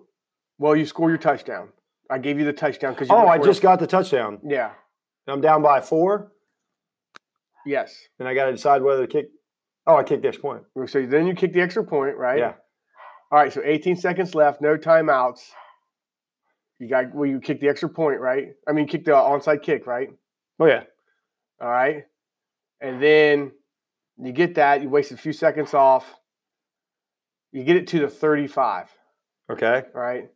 And you kick. Now, how long is your field goal? We got a 52-yarder. 52-yarder. Yeah. So there's 3 kicks you're depending on to win a football game, and you tell me that the kicking game don't fucking count? Yeah. You only scored 1 touchdown. I said I like field goals when they matter. And you like extra points and onside kicks? Yeah. So how important is special teams? You said special. You said kicking game is special teams. Like I don't consider onside kick a kicking game. I said kicking game. I consider that special I said teams. kicking game. I wrote down kicking game. I think you got sacked on that play. Yeah. Let's move on. Yeah, I lost some yardage. All right, the Power 5 conferences. Now I'm going to shift to the college on you. Power 5 conferences here in the Big Ten, we get beat up all the time because we're not as good as the SEC. Right. But let's face it. How long is First of all, when you're saying here in the Big Ten, like I just happen to live in Ohio. You know I hate the Big Ten. I just want to be clear. Yeah, because when we won our first national championship during the playoff time, the Big Ten was at its worst. Yeah. But still, as bad as we get ripped, is the Big Ten the second best conference for the past few decades? I've been thinking about this. Not for the past few years. Overall, let's take last 20 years. Last 20? Last 20. I mean, that's a deep thought. Let's go 10. 2009, long enough. Wow. So you got. Well, of course, the Big East and ACC have changed a lot in the last 20 years. They all have changed. Well, that's a good question. But I suppose because of Ohio State, yes. Well, Michigan's been up there. You got 2 national championships in 20 years. What about the Pac-12? They've not had a national championship. They haven't done anything. They haven't done anything. ACC, Big East. I mean, I'd say it's either Big 12 or Big 10. But, I mean, just because of Ohio State, I'm going with Big 10. Did you know that there hasn't been a first-time college football national championship since 1995? Everybody else has already won one. That's won one since 1995. 24 years. There hasn't been a new winner. That's bad. Yeah. It'd be hard to mix it up or make a college good. All right. That was an easy as a softball. All right. Analytics and football. Do you believe in them? Would you coach by them? They talk about. I would not coach by them. They talk about next gen stats. I think you just use it as info. Just use it as info. I think you just use it as info because I've thought about this a ton. Because football is still it's a collision sport, so there's just a certain amount of physicality. You can't just like baseball. You can go totally analytics. It'd be like if baseball you couldn't use analytics if every other batter got hit with a ball. You'd have to change your whole analytics. Yeah. In football, because of injury, because of durability, because of just mental tough. There's so much physically old-fashioned, physically barbarian shit that goes into it. You can't just go in analytics. Well, the Colts use it a hell of a lot. Yeah, Frank Reich, and they're the only team to beat Kansas City so far. Yeah. So you think he's doing the right thing, or everyone's going to catch on to what he's doing, and they're going to? I think he'll be 8-8 and maybe make the playoffs, maybe not. You earlier said they're going to make the playoffs. I said they'll make the playoffs. All right, maybe not. All right, here's the last one. You get offered a job by ESPN, commentating. I already took it. But all you get to talk about is low-hanging fruit and tabloid sports. Oh, yeah. Who's dating a Kardashian? Yeah. Who's wearing an Apple watch? Yeah. And nothing but contract stuff on the side. Oh, man. Yeah, just money stuff. No, you don't get. I just want to talk about Dak Prescott's contract. That's all. That's all I can talk about. There's no commentating a football game. There's no sideline reporting. Yeah. You're the tabloid guy at, I don't know, 9 o'clock in the morning on Sunday. Yeah, I got you. Every morning. Yeah. Do you take the job? Yeah, I would. Why? Oh, just because it would get me closer to whatever. It's a stepping stone. Same. So I'd be Ed Werder. I'd be Ed Werder. It's like, yeah, guess what Jerry Jones said today? No, he liked my tie. No pay increase. Back to you. No pay. Cam. Oh, just that guy? No pay? Fuck no, I wouldn't do it. No. No pay increase. Oh, no pay increase. Yeah. I might. You might do it. No, might. If you could buy your own suits. That's their thing. Oh, Jesus. Yeah, I'm not wearing a suit. You got to wear their suits. I'm not wearing a suit. I'm wearing track pants. You know track pants. I'm wearing track pants and a safari hat. No. Track pants and safari hat. No, you have to go through Cam's. It's going to be my thing. You have to go through Cam's rummage sale and wear whatever he wore from last year. Huh? With the fluorescent print hey, pants. At least it's a niche. Would you do it? Oh, yeah.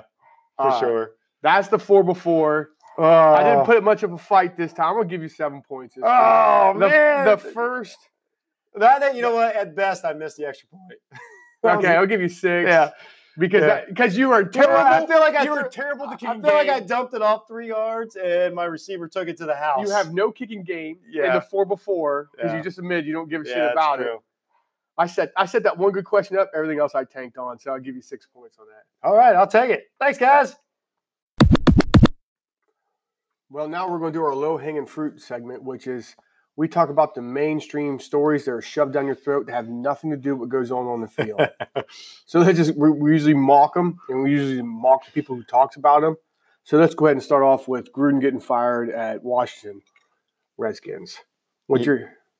Well, first thing, I do find it slightly amusing that they called him in at 5 a.m. to fire him. I don't know why I think that's funny. That may be their start time every day. Just something about it is and then the fact that he talked about the night before, like, well, I'll show up and see if my key works, because that's exactly what you say if somebody pays you $9 million to fire you. Yeah, you show up. That's exactly what you say until they fire you. Yeah. I kind of blame this on that owner has been a dumpster fire the whole time he's been there. A dumb nut. Yeah, I kind of like. He's a terrible person. Yeah, I think he is a terrible person. He is. And it kind of everything starts at the top. Yeah. They end up drafting the quarterback that they didn't want, but Gruden ain't a good fit. It just like it's. I think they're both. I don't think Gruden is. I don't think he's really a good coordinator.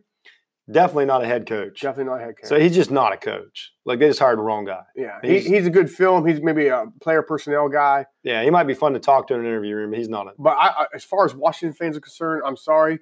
You may not see another successful season until that guy sells the team, and he's not going to do it. Yeah, they're a mess. He's a mess. That team's a mess. Unfortunately. 2, Mac. Okay, so I got to talk about it. Raiders and Chicago Bears, they played in London this weekend. I said, do not watch the game.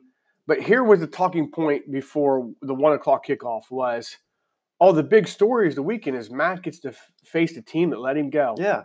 That guy is 3 years into a Hall of Fame career. Yeah. He can give shit less about the Raiders. Yeah. But he seems to care, though. What makes you say that? I mean, he brought it up, not me. Like, he was like, it's subtle hints. Like, I don't understand why a guy feels slighted for getting traded. Because what they said was, like, you're going to ask us for a shit ton of money. We just don't really feel like giving it to you. That's all that means. Like, in a salary cap league, I don't understand how guys keep making up being offended. No, defensive guys, I don't know about offensive. Defensive guys, they need clippings. They need paper to get himself pissed off at this team and hate him. Right. I don't like that guy's on his way. He's a great player. That whole team, he's really great. Yeah. So I don't even know why he cares. No, I don't either. Like, it was the crazy. I was actually a little surprised about it. But here's what he found out. I am the second most important player on my team because the quarterback is obviously the most important. Yeah. Like, they lost that game because they don't have quarterback. Plug and play.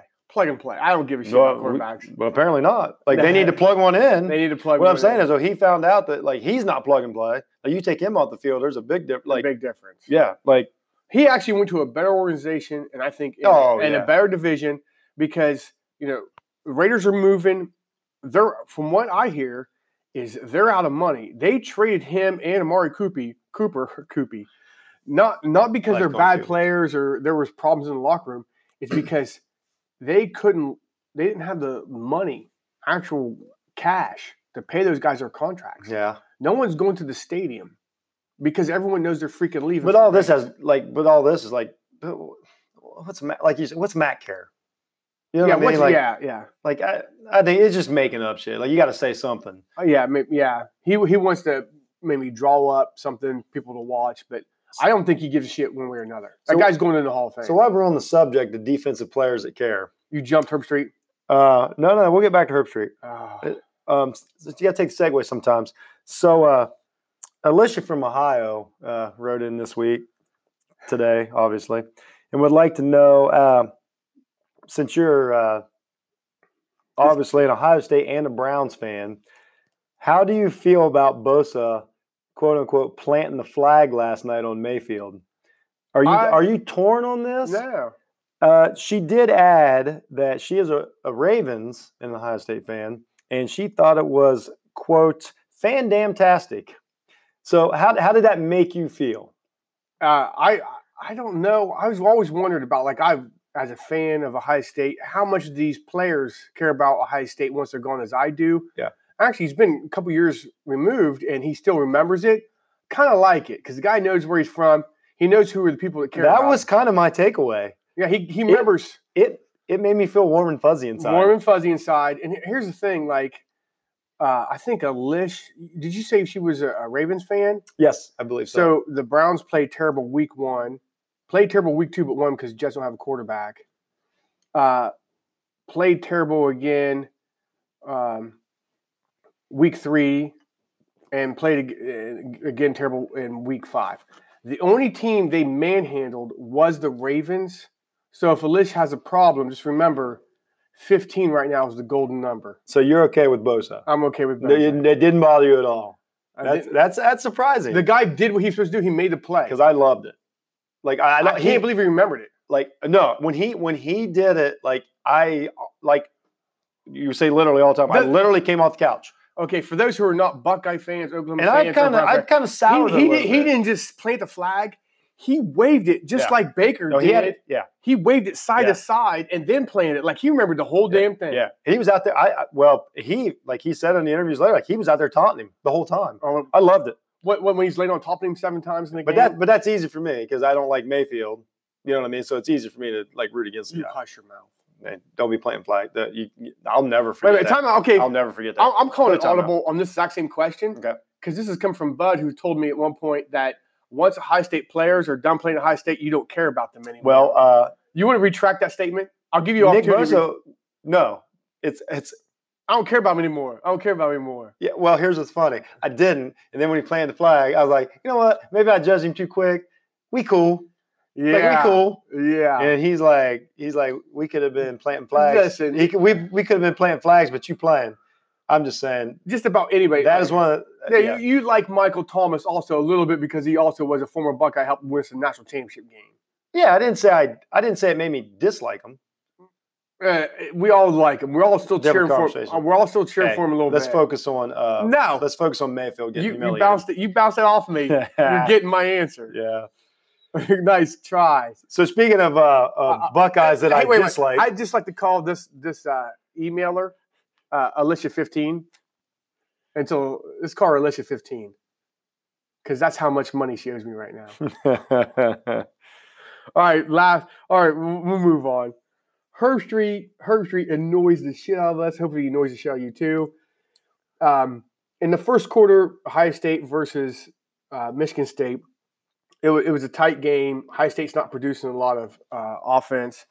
And he says, Coach Ryan Day's probably wondering what happened to that offense that scored so much in the first 5 games. No, he's not. No. He's not surprised that Dan Antonio came out with a great defense and a great game plan for Ohio State. Yeah. Yeah, he looked concerned. He ain't sitting there thinking like, well, the first game we did this. No, he knew what he was doing. Like Right. that's like he was just hitting the mouth and had no clue what a football game was. Like he was I don't understand. he was cowered in the corner of the locker room. Like we're on autopilot. We get 17 points every first quarter. Herb Street wouldn't. So in that same game, Yeah. early in the game when Michigan State was still in it, Herb Street went on and on about a throw that Lewerke made over top of a linebacker. The rookie. Yeah. And Fowler even had the nerve to say, well, you'll see that on Sunday. You'll see that on Sunday, like his family picnic. Like, there's no way, like, that's the only passes he's thrown on Sunday. It was like maybe like warming up his kid, before the flag football game. Did he mean LaRookie would be an NFL, or you think he meant that was an NFL throw? No. He said it. And like LaRookie's you can hear him say it and start choking on his own words like, ooh, I probably shouldn't have said that. So anyway, I'm just saying, we all know what the game plan was. Let's put this game on Saturday night and hope Ohio State loses. What they forget to mention, like they showed the highlights of the two Ohio State upsets, beat you over the head with it all weekend. They forget to mention that was the only two. Like the record's like 11 and 2, or like it's not close. Yeah. So we won't go back to that. I'd rather be the higher ranked. It just that some of these commentators just the thing. I understand they got full airtime, but man. Yeah. Well, I'd probably be worse. So I got this is actually kind of an interesting question. I got this week. No, it's pretty good actually. Roethlisberger got fined $5,000 for wearing a watch on the sideline. Yeah. So I get asked, is it a uniform policy problem or is it a sponsorship thing? I immediately assumed it was a sponsorship thing. No, it's about because it's a device that can transmit signal. Yeah, that was interesting. Yeah, it had nothing to do with like if it's Nike or Reebok or Apple. It was all about it could send out a message. I was very surprised. Here's the thing: if you got the guy on camera on the sidelines all weekend and he's not, I hate Ben Roethlisberger. Well, it's not about Ben Roethlisberger. Yeah, but that's a different. Did you see him on there like looking up and see if Mason Rudolph, he was Winthorpe, he was tweeting Mortimer? No, he was tweeting memes. It was 2 weeks ago against Cincinnati. He didn't even use it. He was probably making fun of Dalton's hair. But it was interesting, though. I thought that was interesting. Like, it makes sense. I understand you need to button down that because you need to know who's doing what still with signals. Yeah. But there's the guy's 6'5". He's staying right in front of everybody. Did you see him use his watch to do anything? Yeah. So what should he just got a letter of warning instead of fine him? Yeah, I'm sure $10,000 is nothing to him. Yeah. Did he really need to be fined money at all? Well, how about he throws his wife right under the bus? Like he's like, I can't dress myself. My wife put it on me. Like this comes right out. Yeah. That was a stupid comment. No, he did. Yeah, that's a stupid comment. Because he can't of his arm. Like she actually dressed him. But say, honey, don't put the watch on. But it's still my decision what goes on my body. Well, I don't care if you cut my one arm off. I don't know if you've ever noticed in private confines, Ben doesn't have the best judgment with the ladies. So let's just leave it at that. Like when it's just him and a lady. It's a scary situation. When it's just him and a lady. Like, hey, surprised that she put the shackle on his wrist and not him on her. I guess like he found that. By the way, we want to thank S&M, the band. Yes. I don't know why I thought of them all of a sudden. Thank you again for that intro music. Oh, yeah, Ben. But that's just stupid. Why $10,000? It doesn't affect him at all. Yeah. But why don't you just write him a letter of warning? I don't know. It's a weird story, but I thought it was I didn't know that. It was interesting. Here's one low-hanging fruit that we think is an interesting topic. Okay. California just passed a law where their college athletes are allowed to make money off their name.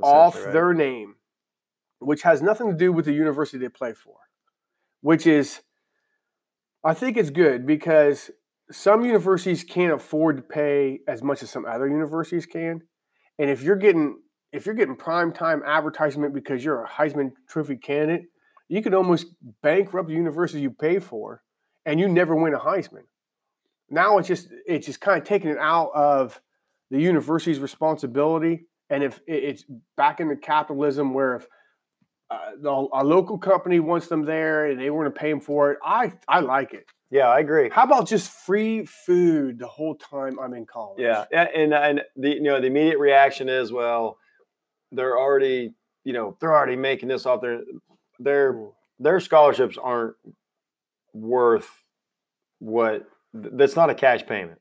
No. You know, we could go down this road for days and days and days. But the fact of the matter is, when it gets close, when it gets about December, and they're showing advertisements for the Heisman TV show, what do? They literally this year they'll say Hurts, and they'll show a highlight. Fields, they'll show a highlight. Tua, they'll show a highlight. Like who's going to win? Blah blah blah. And those kids don't make a dime. Well, here's the thing. But ABC does. ABC does. And so let's just say we went down the road where the university reimburses kids for their advertisement. So if the Heisman organization decides to show Hurts highlights, does that force his university to pay him? I mean, it's a slippery road. Oh no, it's it. But that's unfortunate. I'm for anything. So here's the most interesting fact: there's already 5 states that already have already writing up bills right now, and they are 5 of the biggest college football states in the country. Ohio's one, Ohio, Texas, Florida, automatically are all like, well, we got to do something. So I'm for anything that upsets, the white privilege apple cart. I'm in. You say it every week. It's the truth. I mean, how long could 80-year-old white guys be like, nah, that boy's all right? Like, no, fuck that. Like, that's just what it is. I love it. It is. What's his name? What's that? The 80-year-old guy. What's his name? The 80-year-old guy who's like sucking these kids dry. What's his name? I don't know. Exactly. But I like it. He's not sucking them dry. He's just like it's just. Well, once again, just because the argument, something to stay the same, just because that's how it's always been. No. I'm not saying that. Good. I agree. I totally agree with that. Like, but there was like a lot of gray areas. So you got a great player, and so they decided to move your game to 8:00 because your team's doing good. Now, does that mean the kids should get the TV revenue, or did they get? Well, the money has to come from the advertiser. Like. Well, now this law in California, yeah. You're saying now? Oh, yeah. Yeah, I'm just saying before it was so hard to decide. Oh, yeah. It's not good for a fan of college football. I admit that. Why? I think it's fun. I think in the long run it's not. Why? Well, because it's eventually like it's just going to have ramifications. Like there's either going to be minor league. I'm not talking next year. I mean, this doesn't even go until 2023. I think like it's years down the road. But like the way it is now is best for us as a product. Like you have to stay in school 3 years.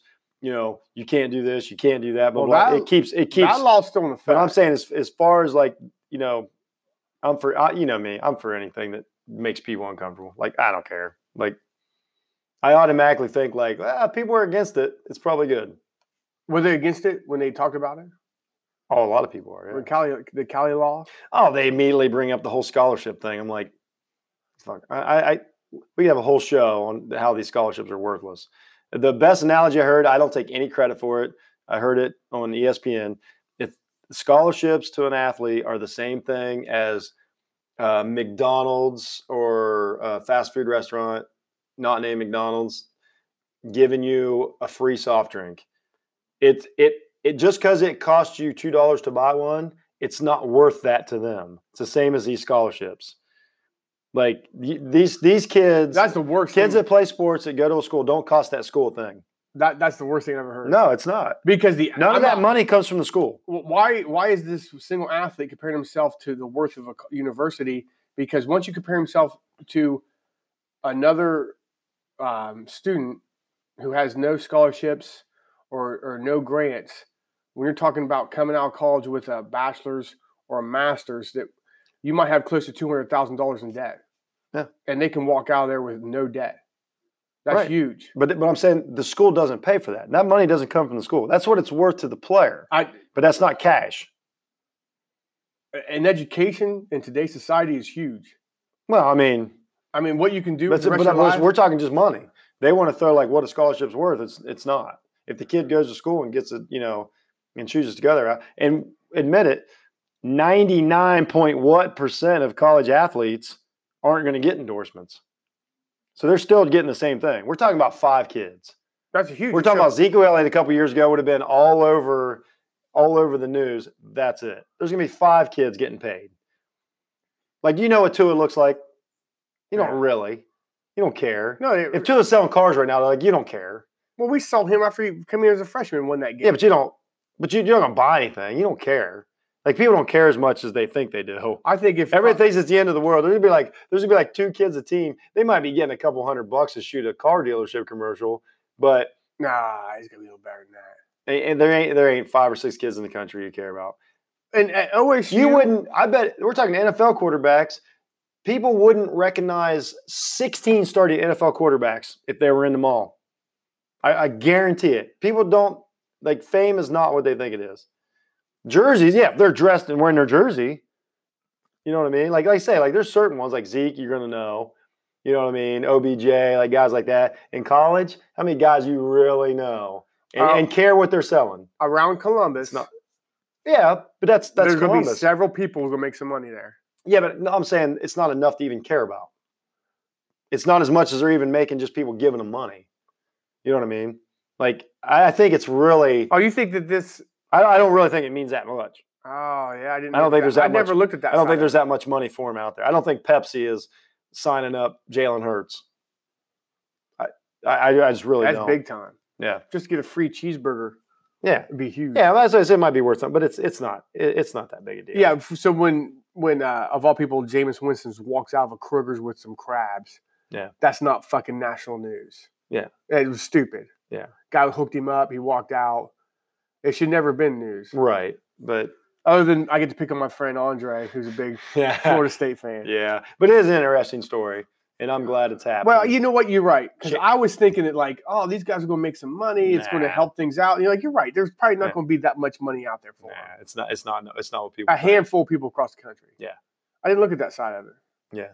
You're right. Ask the first 20 people you see tomorrow, and just bring up a name of somebody that doesn't play for a team that they live around. Yeah. Yeah. Like, you know what? I sat there and watched that. I can't even say his name to this day. That freaking Alabama linebacker. I just watched him beat up on my freaking Browns last night. The guy's a freaking beast. I can't even think of his name. They don't know. They don't know big cares. And by the way, in Alabama, them guys are gone every year. New studs. Perfect example.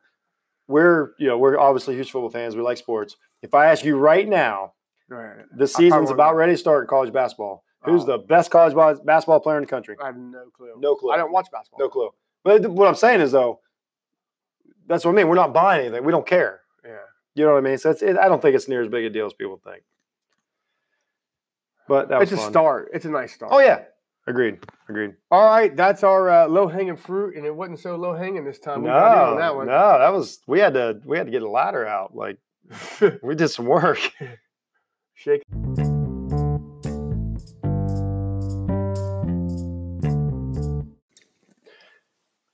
No more messing around, guys. It's time for the Coaches Clinic. We're going to talk about the superstars of the National Football League in college. We're talking about the wide receivers in the passing game. All right, Max, teach us something. Okay, well, I was supposed to look up wide receivers, and I went down the rabbit hole of the passing game. And there's so many clinics out there, so many coaches talking about it, and everyone has their own concept. They also have their own terminology of how they relay their plays to their players. So I talk a little bit about some of the terminology that you hear a lot today and what exactly it means. Sight reads. Sight reads is basically replaces the hot route. Instead of hearing Peyton Manning yelling Oklahoma 27 times, a sight read is a pre-snap read. That means when the receiver and the quarterback come in the line of scrimmage and they see a blitz coming off the edge. That receiver should be able to look at it and realize he needs to change his route, usually into a slant. And the quarterback has to recognize it and realize the pressure's coming there. And the receiver is going to run a different route. And he's going to run a slant right behind the pressure. So it's basically a hot route, but instead of like screaming it, let everyone know what you're doing, it's a pre-snap read. Essentially, it's an evolution of it because defensive backs, I mean, they understand what you're saying too, so you had to stop saying it. Yes. I mean, it's where and I'm pretty sure at this point they know that they're making the sight read as well. Yeah. Another thing, a term is roll routes. When a defense shows man, but once the ball is snapped and they roll into their zone coverage, in the middle of your route, you have a read. and you realize that these guys are dropping back into zone, and you go into your roll route, and usually it's in between the defensive back and the quarterback. So you have an option. So if you have a linebacker bailing out into his zone, you actually roll underneath of him. Essentially, what we called that one way back when was, sit down in the hole. Sit down in the hole. Well, sit down in the hole. Some of them Find a hole in the zone. Some of them don't sit down. They keep going. They run their seam. They usually throttle. There's a lot of throttling, but that's. I'm going to quiz you a little bit right here. So Okay. We're going to talk about the passing tree. Love it. All right. What's the number 9? The big one. That's a go route. That's a go route. Okay. So what's that mean? So listeners who don't know, we'll go simple. You run as fast and as to the end zone as you can. Yeah. You're typically an outside receiver when you do this down the sideline. Yes. Typically. But you would call it, they would probably call it a seam in the middle. So a 9 route's on the sideline. So it's a sideline route. Yeah. 8 is a post route, and that means you're running towards the goal post. That's right. 7 is a corner route, so you're running towards corner of the end zone. Corner of the end zone. 6 is known as a dig now. It used to be called a drag. It's about a 10-yard route, and you cut 90 degrees behind the linebackers. This is the one you see majority of the time when they do a play action, draws the linebackers up, and they hit like a tight end or their slot receiver across the middle. 5 is the out route. It's about a 10-yard route, 15-yard route to the boundary. Most important route in football history. Like that route. Yeah. That route. It's such a timing route in football history. Right now, when you do you're doing a quick timing route, play action route. Your quarterback's in shotgun. He takes a snap. He turns toward the running back and immediately just fires. It should be under 2 seconds. It's catch, turn, and throw. Well, the out route produced what has become the option route, as opposed, then it just goes by where's the defensive back or where's your defender lined up? Which shoulder is he lined up on? If he's lined up on the inside, you're going the out route. If he's lined up on the outside, it becomes more of a dig route or an in route. Yeah. The curl route is about a 10-yard, sprint the field, and then you dig into the field and you drive back towards the quarterback, and typically it's thrown towards the outside shoulder towards the boundary to defend against the defensive back. The comeback is actually kind of like the out route. You're coming back towards the line of scrimmage, but also towards the boundary when you throw that. The worst route in football is the flat. A running back out of the backfield. I don't know how many times have you seen this. It's 3rd and 5. It's a handoff. The running back comes out of the backfield because everyone's bunched at the line. They get jammed inside. They only run a 3-yard route. They catch the ball and they get tackled, and it's 4th and 1. Well, the reason that route is effective though is because it pulls. Well, you can block because the pass is behind the line of scrimmage a lot of times. So the wide receivers can start blocking the defenders while the ball is in the air. So that's very key on that route. When people see the running back slide into the flats, and then the wide receivers, they see them blocking the defensive backs, and they want pass interference. The reason they don't get it is because it's behind the line. You're talking about the wheel route. No, the flat route, so he goes 5 yards upfield, then outside. No, it's a wheel. Wheel routes when they go upfield. That's why it's a wheel. They're wheeling around, but they can still catch it behind the line of scrimmage. No, wheel route's upfield. No, a wheel route. Trust me, wheel route is you want to suck them into the flat route and then you take off upfield. Oh, let's move on. Okay. All right. The slant is probably the most talked about route in football. This is where a guy really makes his money because he's going to get cracked when he goes across the middle. And this is typically he used to more than he does now. Yeah. Guys used to, get retired. Yeah. And this is you had to want to run a slant route in the 80s. I'm just saying, like you had to want to run it. This is typically the sight read route when someone's coming off their edge. This is the route they adjust down to. And that's a pre-snap read. Can I jump in on the slant route? Yeah. Something that's a key to the slant route. And this should be fresh in most people that listen to this show's mind. So when you saw Seahawks versus New England in the Super Bowl and they lost it, essentially the last play of the game because of the slant route, the difference in that was the wide receiver on that slant route, instead of what you want to do on a slant route is you want to get inside of your defenders. You're going to be underneath them, but it's a small space. You want to show them your nameplate. So at best, they have to go through your back to get to the ball, and you give yourself either pass interference or you protect the ball. In that game, that famous play where Malcolm Butler intercepts that, you see the wide receiver reach out with his hands as if there's not a defender there, and Malcolm Butler takes that ball. If that receiver throws his shoulder in front of that ball and puts his nameplate between the ball and the defender, they have a chance for another play. So that's a great tip for a slant route. If you're teaching somebody a slant route, if you're running a slant route, get your nameplate, show that to the defender. Because if nothing else, that's always pass interference if they have to come through your back. Well, on that exact same play, Malcolm Butler is not a safety. He's a corner. During the season, Belichick was upset with his goal line defense. And he said, I want a goal line defense that can cover 3 receivers. They purposely took out the safety and put in 3 corners on their 6-2. Yeah, but it was all receiver.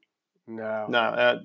Trust me. That receiver, watch that play 100 times. That receiver went after that as if there was nobody coming. If he goes after that aggressively and turns his shoulders, Malcolm Butler goes through his back, and at best, it's just an incompletion. At best, it's an incompletion. That's all that receiver has to do. First, it's half of this is goal line. That's the 2 things that would come out of that. When you put your hands out first. So that's a tip. Well, we talk a little bit about the spread. The spread, believe it or not, a lot of these coaches who run a spread like to stay a little bit balanced in their pass run game. I know we're not talking about passing right now. Should be talking about wide receivers. But they're right around 40 to 60, 45 to 55, and they only really run 5 basic run plays. They run the zone inside, zone outside, the counter, the jet sweep, and the power. But they get, because they spread the defense out so much that they get a lot of quality plays out of their running game. Also in the passing game, they like to do their trick plays in the first and second drive of the game to give the defense something to think about, and it usually sets up your deep ball. One coach I was looking up in a coaching clinic was like, you always got to have a deep ball on your passing game, especially in the spread. You're going to run some kind of dig across the middle. You're going to run some kind of curl, something to the boundary, and then you always got your back out of the backfield, your relief. Yep. So it should be quick. And that is standard for today's football. That's like you were actually describing what every team runs every play. And that's where we talked about, we go back to where if you have a quarterback that can take advantage of all those routes is the difference. Well, because a 9 route is completely wasted if you can't drop it in over a cornerback's head. So this is from Larry Cooker from University of Miami when he was, I think he's not there anymore. No, I don't think he is. No, I think Jim Tressel retired him. Yes, actually. But what they do, they will call the same play. So you got one post, a read route by the tight end, a curl route by one of your slot receivers, and then an angle. I don't know if you want to call it an angle, but basically a slant across the middle. So they have basically, and then plus you got your running back out of the backfield, basically your relief valve. Now let's say they call that play Texas. It was a basic formation. Texas is a great play. Yeah, and then they constantly call it Texas, but then they switch to formation. And unfortunately, I can't explain it to you. I don't have a diagram. Depending on where these guys line up, they know what route they're running. They might motion in and take your tight end out, have a slot receiver. He motions in and runs the tight end read route. And they can do that. So that way a quarterback doesn't have to memorize every single formation. He just knows if you call Texas, he knows what receivers are going to be in what. There's a receiver going to be in what area. Yeah. And where's his throw into an area. Throw into an area. Steve Spurrier was the best at that. Steve Spurrier's entire offense at the University of Florida in the 90s, the quarterback, it made no difference who the receiver was. They had essentially like drawn up squares on the field, and that quarterback dropped back and threw it to that square, and trusted that wide receiver would be in that square. That's how he was so successful. It's essentially a zone offense, if that makes any sense to people. It was flabbergasting. I mean, people caught up to it. But that's what he did. They threw to spots, and that quarterback dropped back and literally threw to an empty spot on the field. The reason they did that was because there's no way a defensive back could read where you were throwing to if you weren't throwing to somebody. Yeah. It was pretty interesting. Well, some coaches call that I teach grass. It means he teaches quarterbacks to throw to a grass. It's developed into something, but when Spurrier came up with that, it was unstoppable. And unfortunately, there's so much different terminology at the different levels and across the country. Like, you just got to know one terminology and understand the concept that the team you're watching at that time is what they're doing. So if you multiply the 9 routes by the number of receivers you could have on the field at a time, and then multiply it again by a number of different formations that you could run them out of, it's close to 275 different routes. Yeah. So that's each play. But you have to take this, and you got a new quarterback, let's say, in a system, and you got to baby step him to 275 routes. Yeah. Which you can't never tell him that number ahead of time. Yeah. It's just too goddamn. Well, that and like, as far as like wide receivers go, we talk about defensive ends, how they get underestimated last week. A wide receiver, once again, the best example, just only because they're the highest end of football, the New England Patriots. When those receivers are out there, they have to know what route everybody else on the field is running. They have to read the defense just like a quarterback does. And then decide what their route is on each play. Yeah. On each play. They have to read the defense. And then they don't have to know what they have to do in that defense. They got to know what the guy beside them's doing, because they might be opening up the guy. Like, it's such teamwork. It's not as simple as like, run out there and catch the ball. It's not like that anymore. Like, no. They work to get guys open. We used to way we do it back in the Stone Age in college. So you had different series. So like the 600 series was our passing game. So it'd be like tight right 637. So 357. So the first number here, the 300 series, would be the inside receiver. Mm-hmm. The 10th spot would be the middle receiver, and then your outside route would be the guy against the boundary, or the single digit number. But that's changed so much because now it's like, because it used to be a huddle. We used to have a huddle. Now it's Q, X, Y, and Z, yeah. And you look at your sideline. Yeah, it's impressive what these guys do on every play, and if they can all get together on it, that's when you got something. That's what the route tree is. You want to talk a little bit about what receivers we look for? Absolutely. I could do this all night, but we stepped on a few things there. But things you want to look forward to when you're watching your game and you're trying to decide, is my receiver good? So a few things when they come out off the line of scrimmage, they shouldn't waste any motion. They should look as close to a sprinter coming out of the blocks as they can, because every millisecond helps your quarterback and hurts the defense. So when you're watching your receiver, his back leg should be bent a little more tense. And when they come out, like if his front foot moves before his back foot, he's lost time. Those are just little things to look for. So he had to come out like he's in the starting blocks. So his eyes, which you're almost always watching your receivers from behind because of the instant replays and stuff. You're not watching the all-22. So essentially, the back of his head should be looking at the defensive back, unless he's trying to trick him, whatever. But in general, he'd be looking at the defensive back until the very last second. Like his hips and knees and feet may turn before his eyes come off the defensive back. Defensive backs read the receiver's eyes. So if you got a great receiver, he shouldn't give away his route until he's in his route. So then you want to look at when he runs his route. Now, the receivers we're all watching, high-end football here. These guys are all amazing. So like just little things like when he comes out of his route, if he's running a dig route, how much speed does he lose when he cuts? The less speed they lose when they cut, the better. So the faster they can come out of the route and keep their speed up, that's the more successful they're going to be. That's where you got your guys like Julian Edelman's great at it.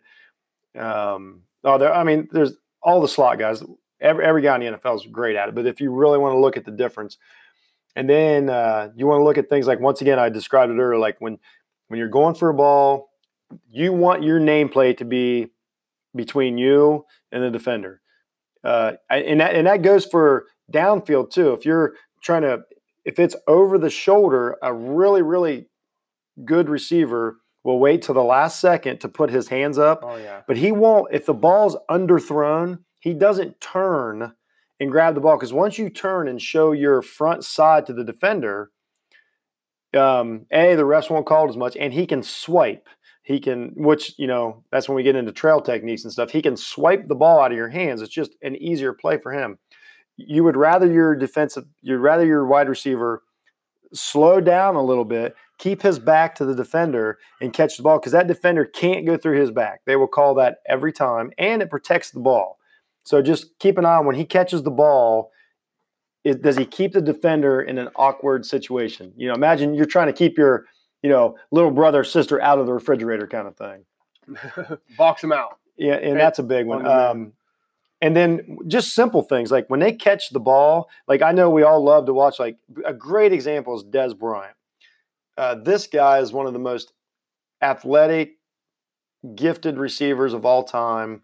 He was great. He caught the ball in traffic so much, and it was great because he could catch it. He had great hands on it.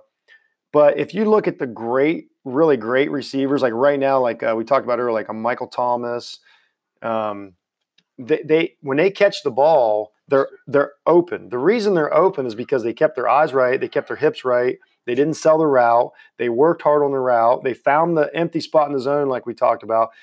A really good receiver gives your quarterback a nice empty target. Like if they're constantly catching it in traffic, it's that if you go back and watch those routes, they probably aren't the best. Like we talked about in the New Orleans game, Mike Evans struggles a little bit with that. Like because of his physical ability, he gets away with a lot of that, but he is not running these dig routes and stuff like OBJ can, Michael Thomas can, the truly great receivers can. Larry Fitzgerald, we love that guy. My next point is basically you want to watch Larry Fitzgerald. He is the best. I'm saying this right now. He is the best because of I know Jerry Rice is the best wide receiver of all time. The game was different. If he played now, he would still be awesome. Larry Fitzgerald is the best technician at wide receiver we've ever seen. Yeah. And that's just, he does everything perfectly. He gets his hands away from him. He catches it with his fingers. He puts his nameplate to the defender. He can run every route. He can run every slot route. He can run 9 routes. Like if you basically just watch Larry Fitzgerald. If you're teaching somebody how to play wide receiver, watch Larry Fitzgerald. If you're teaching somebody how to play defensive back, watch Larry Fitzgerald. The guy is perfection. So essentially, that's a good call. And another thing to remember, all these guys that are running these 9 routes on the outside, the majority of the time, they're just pulling defenders. Yeah. And then if there's a mistake, they get hit for the 80-yard touchdown, which is great. But the majority of the time, the 9 route is not your first read. You're generally reading the middle of the field, and you're watching either the linebacker or safety and how they spread out, and you'll have 2 routes there, one low, one over. Whichever way those defenders go, that's typically your. Can I add to that? You're good. So the offense and the quarterback are looking for a good matchup. So when they come to the line pre-snap, and they see they got the guy playing man on their 9 route that they wanted, the guy's a little slow, maybe they're going a chair route, they might look for it then. But all game long, by shifting and different formations, they're looking to kind of box the defense in to give them the match that they want. Yeah. So that's why we saw the explosion in the last 10 years of the slot receiver and the tight end. It's a matchup. Like what can we do to expose, this linebacker? And what can we do to make this linebacker smaller so then I can run? And that's the game. Well, also all these offenses talk about wanting to hit the big play downfield, and all the defense's fear is that big play downfield. Yep. So they're kind of willing to give up a bad matchup on the inside on the slant, and everyone dreads that defensively, that bad matchup on the outside for the go route. Yep. All right, I think that's That's That was our good, coaches man. I clip. enjoyed that. Honestly, I enjoyed we that. could have got into that for about, I don't know, 27 hours. Yeah, that's a wormhole. That's a wormhole. That was a lot of fun. That goes right to the heart there, man. I enjoyed that. All right. Next up is victory formation.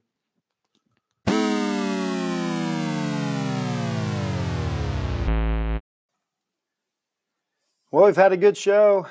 I feel good about it. So it's time for the victory formation. Thank everybody for listening. Remember, you can email us at budandmax@tuesdayaftermath.com. We'd appreciate any feedback.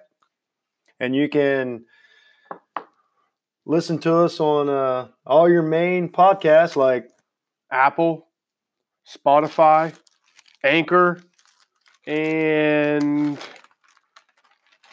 I'm sorry. Google, probably. Yeah. And Breaker. And Breaker, yes. So we appreciate it. You guys know the deal. Get on there, like us, follow us. Bad Reviews, bad, whatever. Any kind of feedback helps. We also want to thank S&M. Oh, yeah, for the music. Great intro. We'll have a little more of them later. We really appreciate that. So let's just dive right into it. Heck yeah, man. What we got coming up? Well, Friday night, there's a game on Virginia versus Miami Hurricanes. Starting to like these Friday nights. Yeah, well, so far they've been pretty good. What do you think about Virginia Miami? Maybe a competitive game. I hate to say this. I would have said Virginia would throttle them, and then I look and Miami is favored by 1.5. And I know we don't talk spreads. I'm just saying, obviously, I don't know what's up in this game. So now I actually want to watch the game. Yeah, because Miami just got beat by Virginia Tech, who got throttled by Duke. So I thought Virginia's okay. I'll say this: I still think Virginia's good. I think they're gonna blast Miami. I'm gonna say it on record. All right. I don't trust Vegas on this one. I'm gonna circle. No, I better not do that. Okay, so we can say it's a good game though, good or bad. I'll say it's a bad game. All right. I'll watch it, but I think Virginia handles it. Okay. And I hope not. Also Friday night, Colorado, Oregon. Yeah. I had. Oh, that's a good game. Maybe. Oh yeah, it's another one of those Pac-12 games. Colorado is pretty good team. Like they really had, there's a lot of high hopes, and then just like every other Pac-12 team, you're like, what happened last week? Well, here's the best thing: it gives the option if one game you're watching really sucks, and you're watching Virginia, Florida, Miami, and then you could just flip over and watch Colorado, Oregon. Yeah, so. But that's a good lineup for a Friday night. But side note, the most important thing Friday night is Tri-Valley Sheridan. Oh. As I named it years ago, Bedlam. And I know I don't need the emails, Oklahoma. I fucking know. But I think you do. Tri-Valley Sheridan. Need the emails. Tri-Valley Sheridan. I gotta, that's big. And I know people around the country don't know what the fuck I'm talking about. Those who do. This is our local. Yeah, this is it. Slobber knocker. This is it. It's a big freaking deal. So good luck, dogs. Friday. So starting Saturday at noon, Oklahoma 6 versus Texas 11, the Red River. Most important thing about this is that they still played at noon. That's how rivalries are played. Oh, you're one of those guys. Oh, I am absolutely one of those guys. So you hated the black jerseys on Ohio State Saturday night. That's not a rivalry. That's not a rivalry. Oh, so if it was a rivalry, they couldn't wear black jerseys? I don't care about the black jerseys. It's the time. Oh, it's the time? That game has been played at noon my entire life. I know when the I know when the Red River shootout is played. I know that it's going to be at noon on that Saturday, and I'm barely going to be getting over my hangover. I'm going to have a mimosa. I'm going to eat some eggs and bacon and be like, "Holy shit, Texas Oklahoma's on." Yeah, the way nature intended it. I don't think I would care what time this game is. I think it should be a great game. Just wonderful. Yeah. Texas State Fair. There's no downside to this game, and it's 6-11 this year. Oh my! Hertz versus Ettinger. Like, what more could you want? You talk about a win-win. Just like about a win-win. There's like a third team show up at halftime, and it honestly, like, what really hit me today was like, oh man, somebody's gonna lose. I like these teams. At 3:30.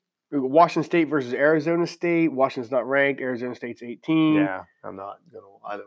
I'm just saying if there's nothing great to watch, but you do got Cincinnati versus Houston. Well, and we just talked about that quarterback. So, And Cincinnati's now ranked 25th, I believe. So you're not giving any credit to Alabama and Texas A&M. You don't even care that they're on. Okay, Alabama and Clemson are both on at 3:30. They're both playing teams that are unranked. Texas A&M's 24 now. Unranked compared to Clemson. It's unranked. Yeah, that's a good point. Yeah. I like it. All right, come on. If Clemson has trouble again, and then we really have something to talk about next week. But right now, it should be handle your business. By the way, I don't even need to tell you that because you're going to be watching one game at 3:30, and if all of a sudden you see that Clemson's in a dogfight, and once again they're about to lose, you're going to flip over and watch it. Here's what I'm watching. So and this just worked out perfectly, and I know that it's a slightly manipulated. So last week was Ohio State versus number 25 team. We saw how it went. This week we get Alabama versus number 24 team. I find that very interesting to see how those two games go, only because of how they are judging teams. So in theory, Alabama should beat Texas A&M by about 24 points. Yeah. So I'm very curious to see. He might dial it down. You know how he dials it down. You don't think Ohio State dialed the shit out of it last week? They scored 7 points in the second half. I'm not talking about Ohio State right now. I'm talking what about I'm saying is we already you can't say that we did that too. What I'm saying is that's very interesting to see how this top team versus 25 team and this top team versus 25 team, is Texas A&M going to be way better, way worse? Were they right? I don't know. That's just interesting. That's the only way you can judge these teams right now. Yeah, so they start playing. It's not like pros where you're starting to see. Exactly. Yeah. And you're right. Cincinnati, Houston is very interesting. See if Cincinnati can keep this. Okay, there's another one. They're 25. Yep. So in theory, they're playing an unranked team. If Texas A&M and Michigan State, like we judged them the last 2 weeks, essentially, or this week and last week, we got to look at how Cincinnati performs as a 25 team because that's going to, as a 25, they are a 25 team. Like they should win. No questions about it. If Cincinnati's who we think they are at 25, it shouldn't even, we know Houston doesn't have a quarterback. We talked about it. Well, yeah, here's the thing. Is this the game that the team just folds on this coach? Who knows? Oh, you mean Houston? Yeah. Who knows? You know what I'm saying? Because he's bailed on them and the seasons. I don't know. So it's interesting. I mean, it's an interesting side note. Yeah, Clemson, you're right. You know what? Clemson, Florida State, any game that the other team has athletes, it's not a walkthrough. I mean, Florida State has all the makings of a team that should be good. Just because they're not. Okay, if it's close, it's not because Florida State's good. It's because Clemson's falling off the rails. Florida State's terrible. Are they better than North Carolina? It doesn't matter. It means that says something about Clemson, not Florida. Right, not Florida. But it's still worth watching. You never know. Only if it's close. Okay. Bonus question: If Clemson's quarterback would go down in the first quarter, and I don't want him hurt or anything, whatever, he gets abducted by aliens in the first quarter. Does Clemson lose the game? Nope. Okay. No. Yeah, that's good. Okay. They shouldn't. It should be next man up, next guy plugged in. Right. But are we sure it is? Has Clemson assured us that? He hasn't played great. So maybe the next guy up just as good as he does. That's still a question. That's still you know what? It's still an answer. It's still something to look at. I mean, he's not destroying the world with his stats. What's next? 7:30 is Penn State, Iowa, and this is going to be the most boring thing in your life. I want to see if Penn State's ranked 10, Iowa's ranked 17. Now Penn State's going to kick the shit out of Iowa. Probably. I just can't get you to come around on Penn State. I hate them. Well, I think we've covered that. But hating them and watching the team are two different things. Accepting them, yeah. I just don't want to accept it. Oh, wow. I didn't even know this.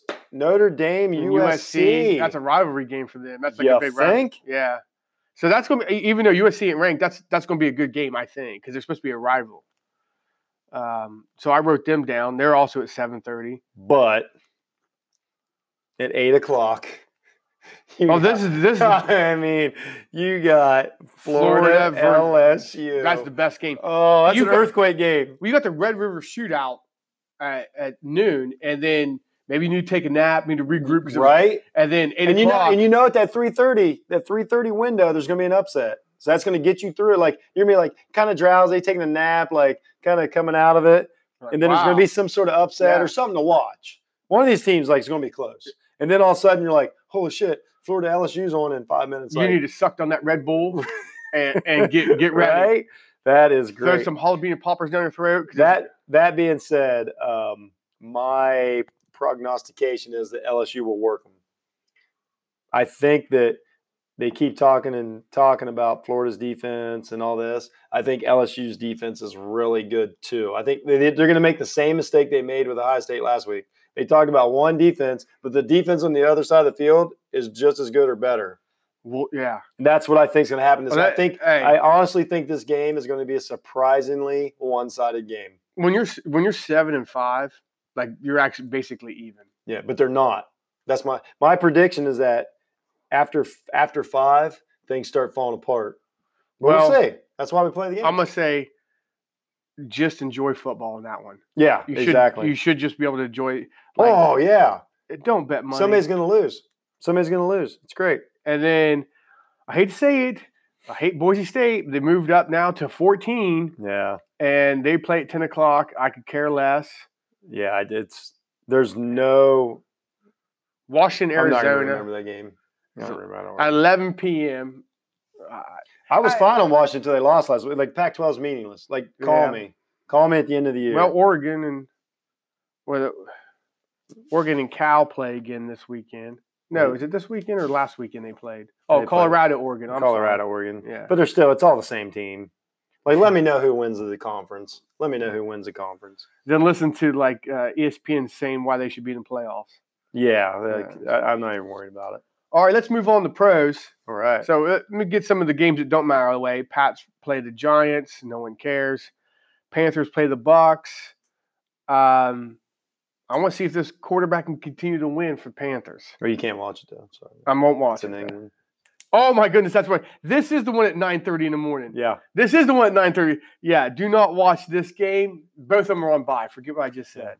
But I will watch Christian McCaffrey at 9:30 in the morning. No, you will not. No, I won't. I forbid you. I got to run this weekend. I got a race this weekend, so I will not be watching. Here's the greatest game of the weekend: Redskins versus Dolphins. Oh, best game. Like, who is it going to be? Like, you think they'll actually run backwards towards their own end zone so they don't win? This is the best fight you'll ever see. Remember when you were kids and there was 2 kids that always got picked on by everybody? Yeah. And no one wants to be the very bottom rung of the – so they fight to the death. They might as well fight each other. Because as long as there's one person lower than you on the food chain. Yeah. I think it's quite the opposite.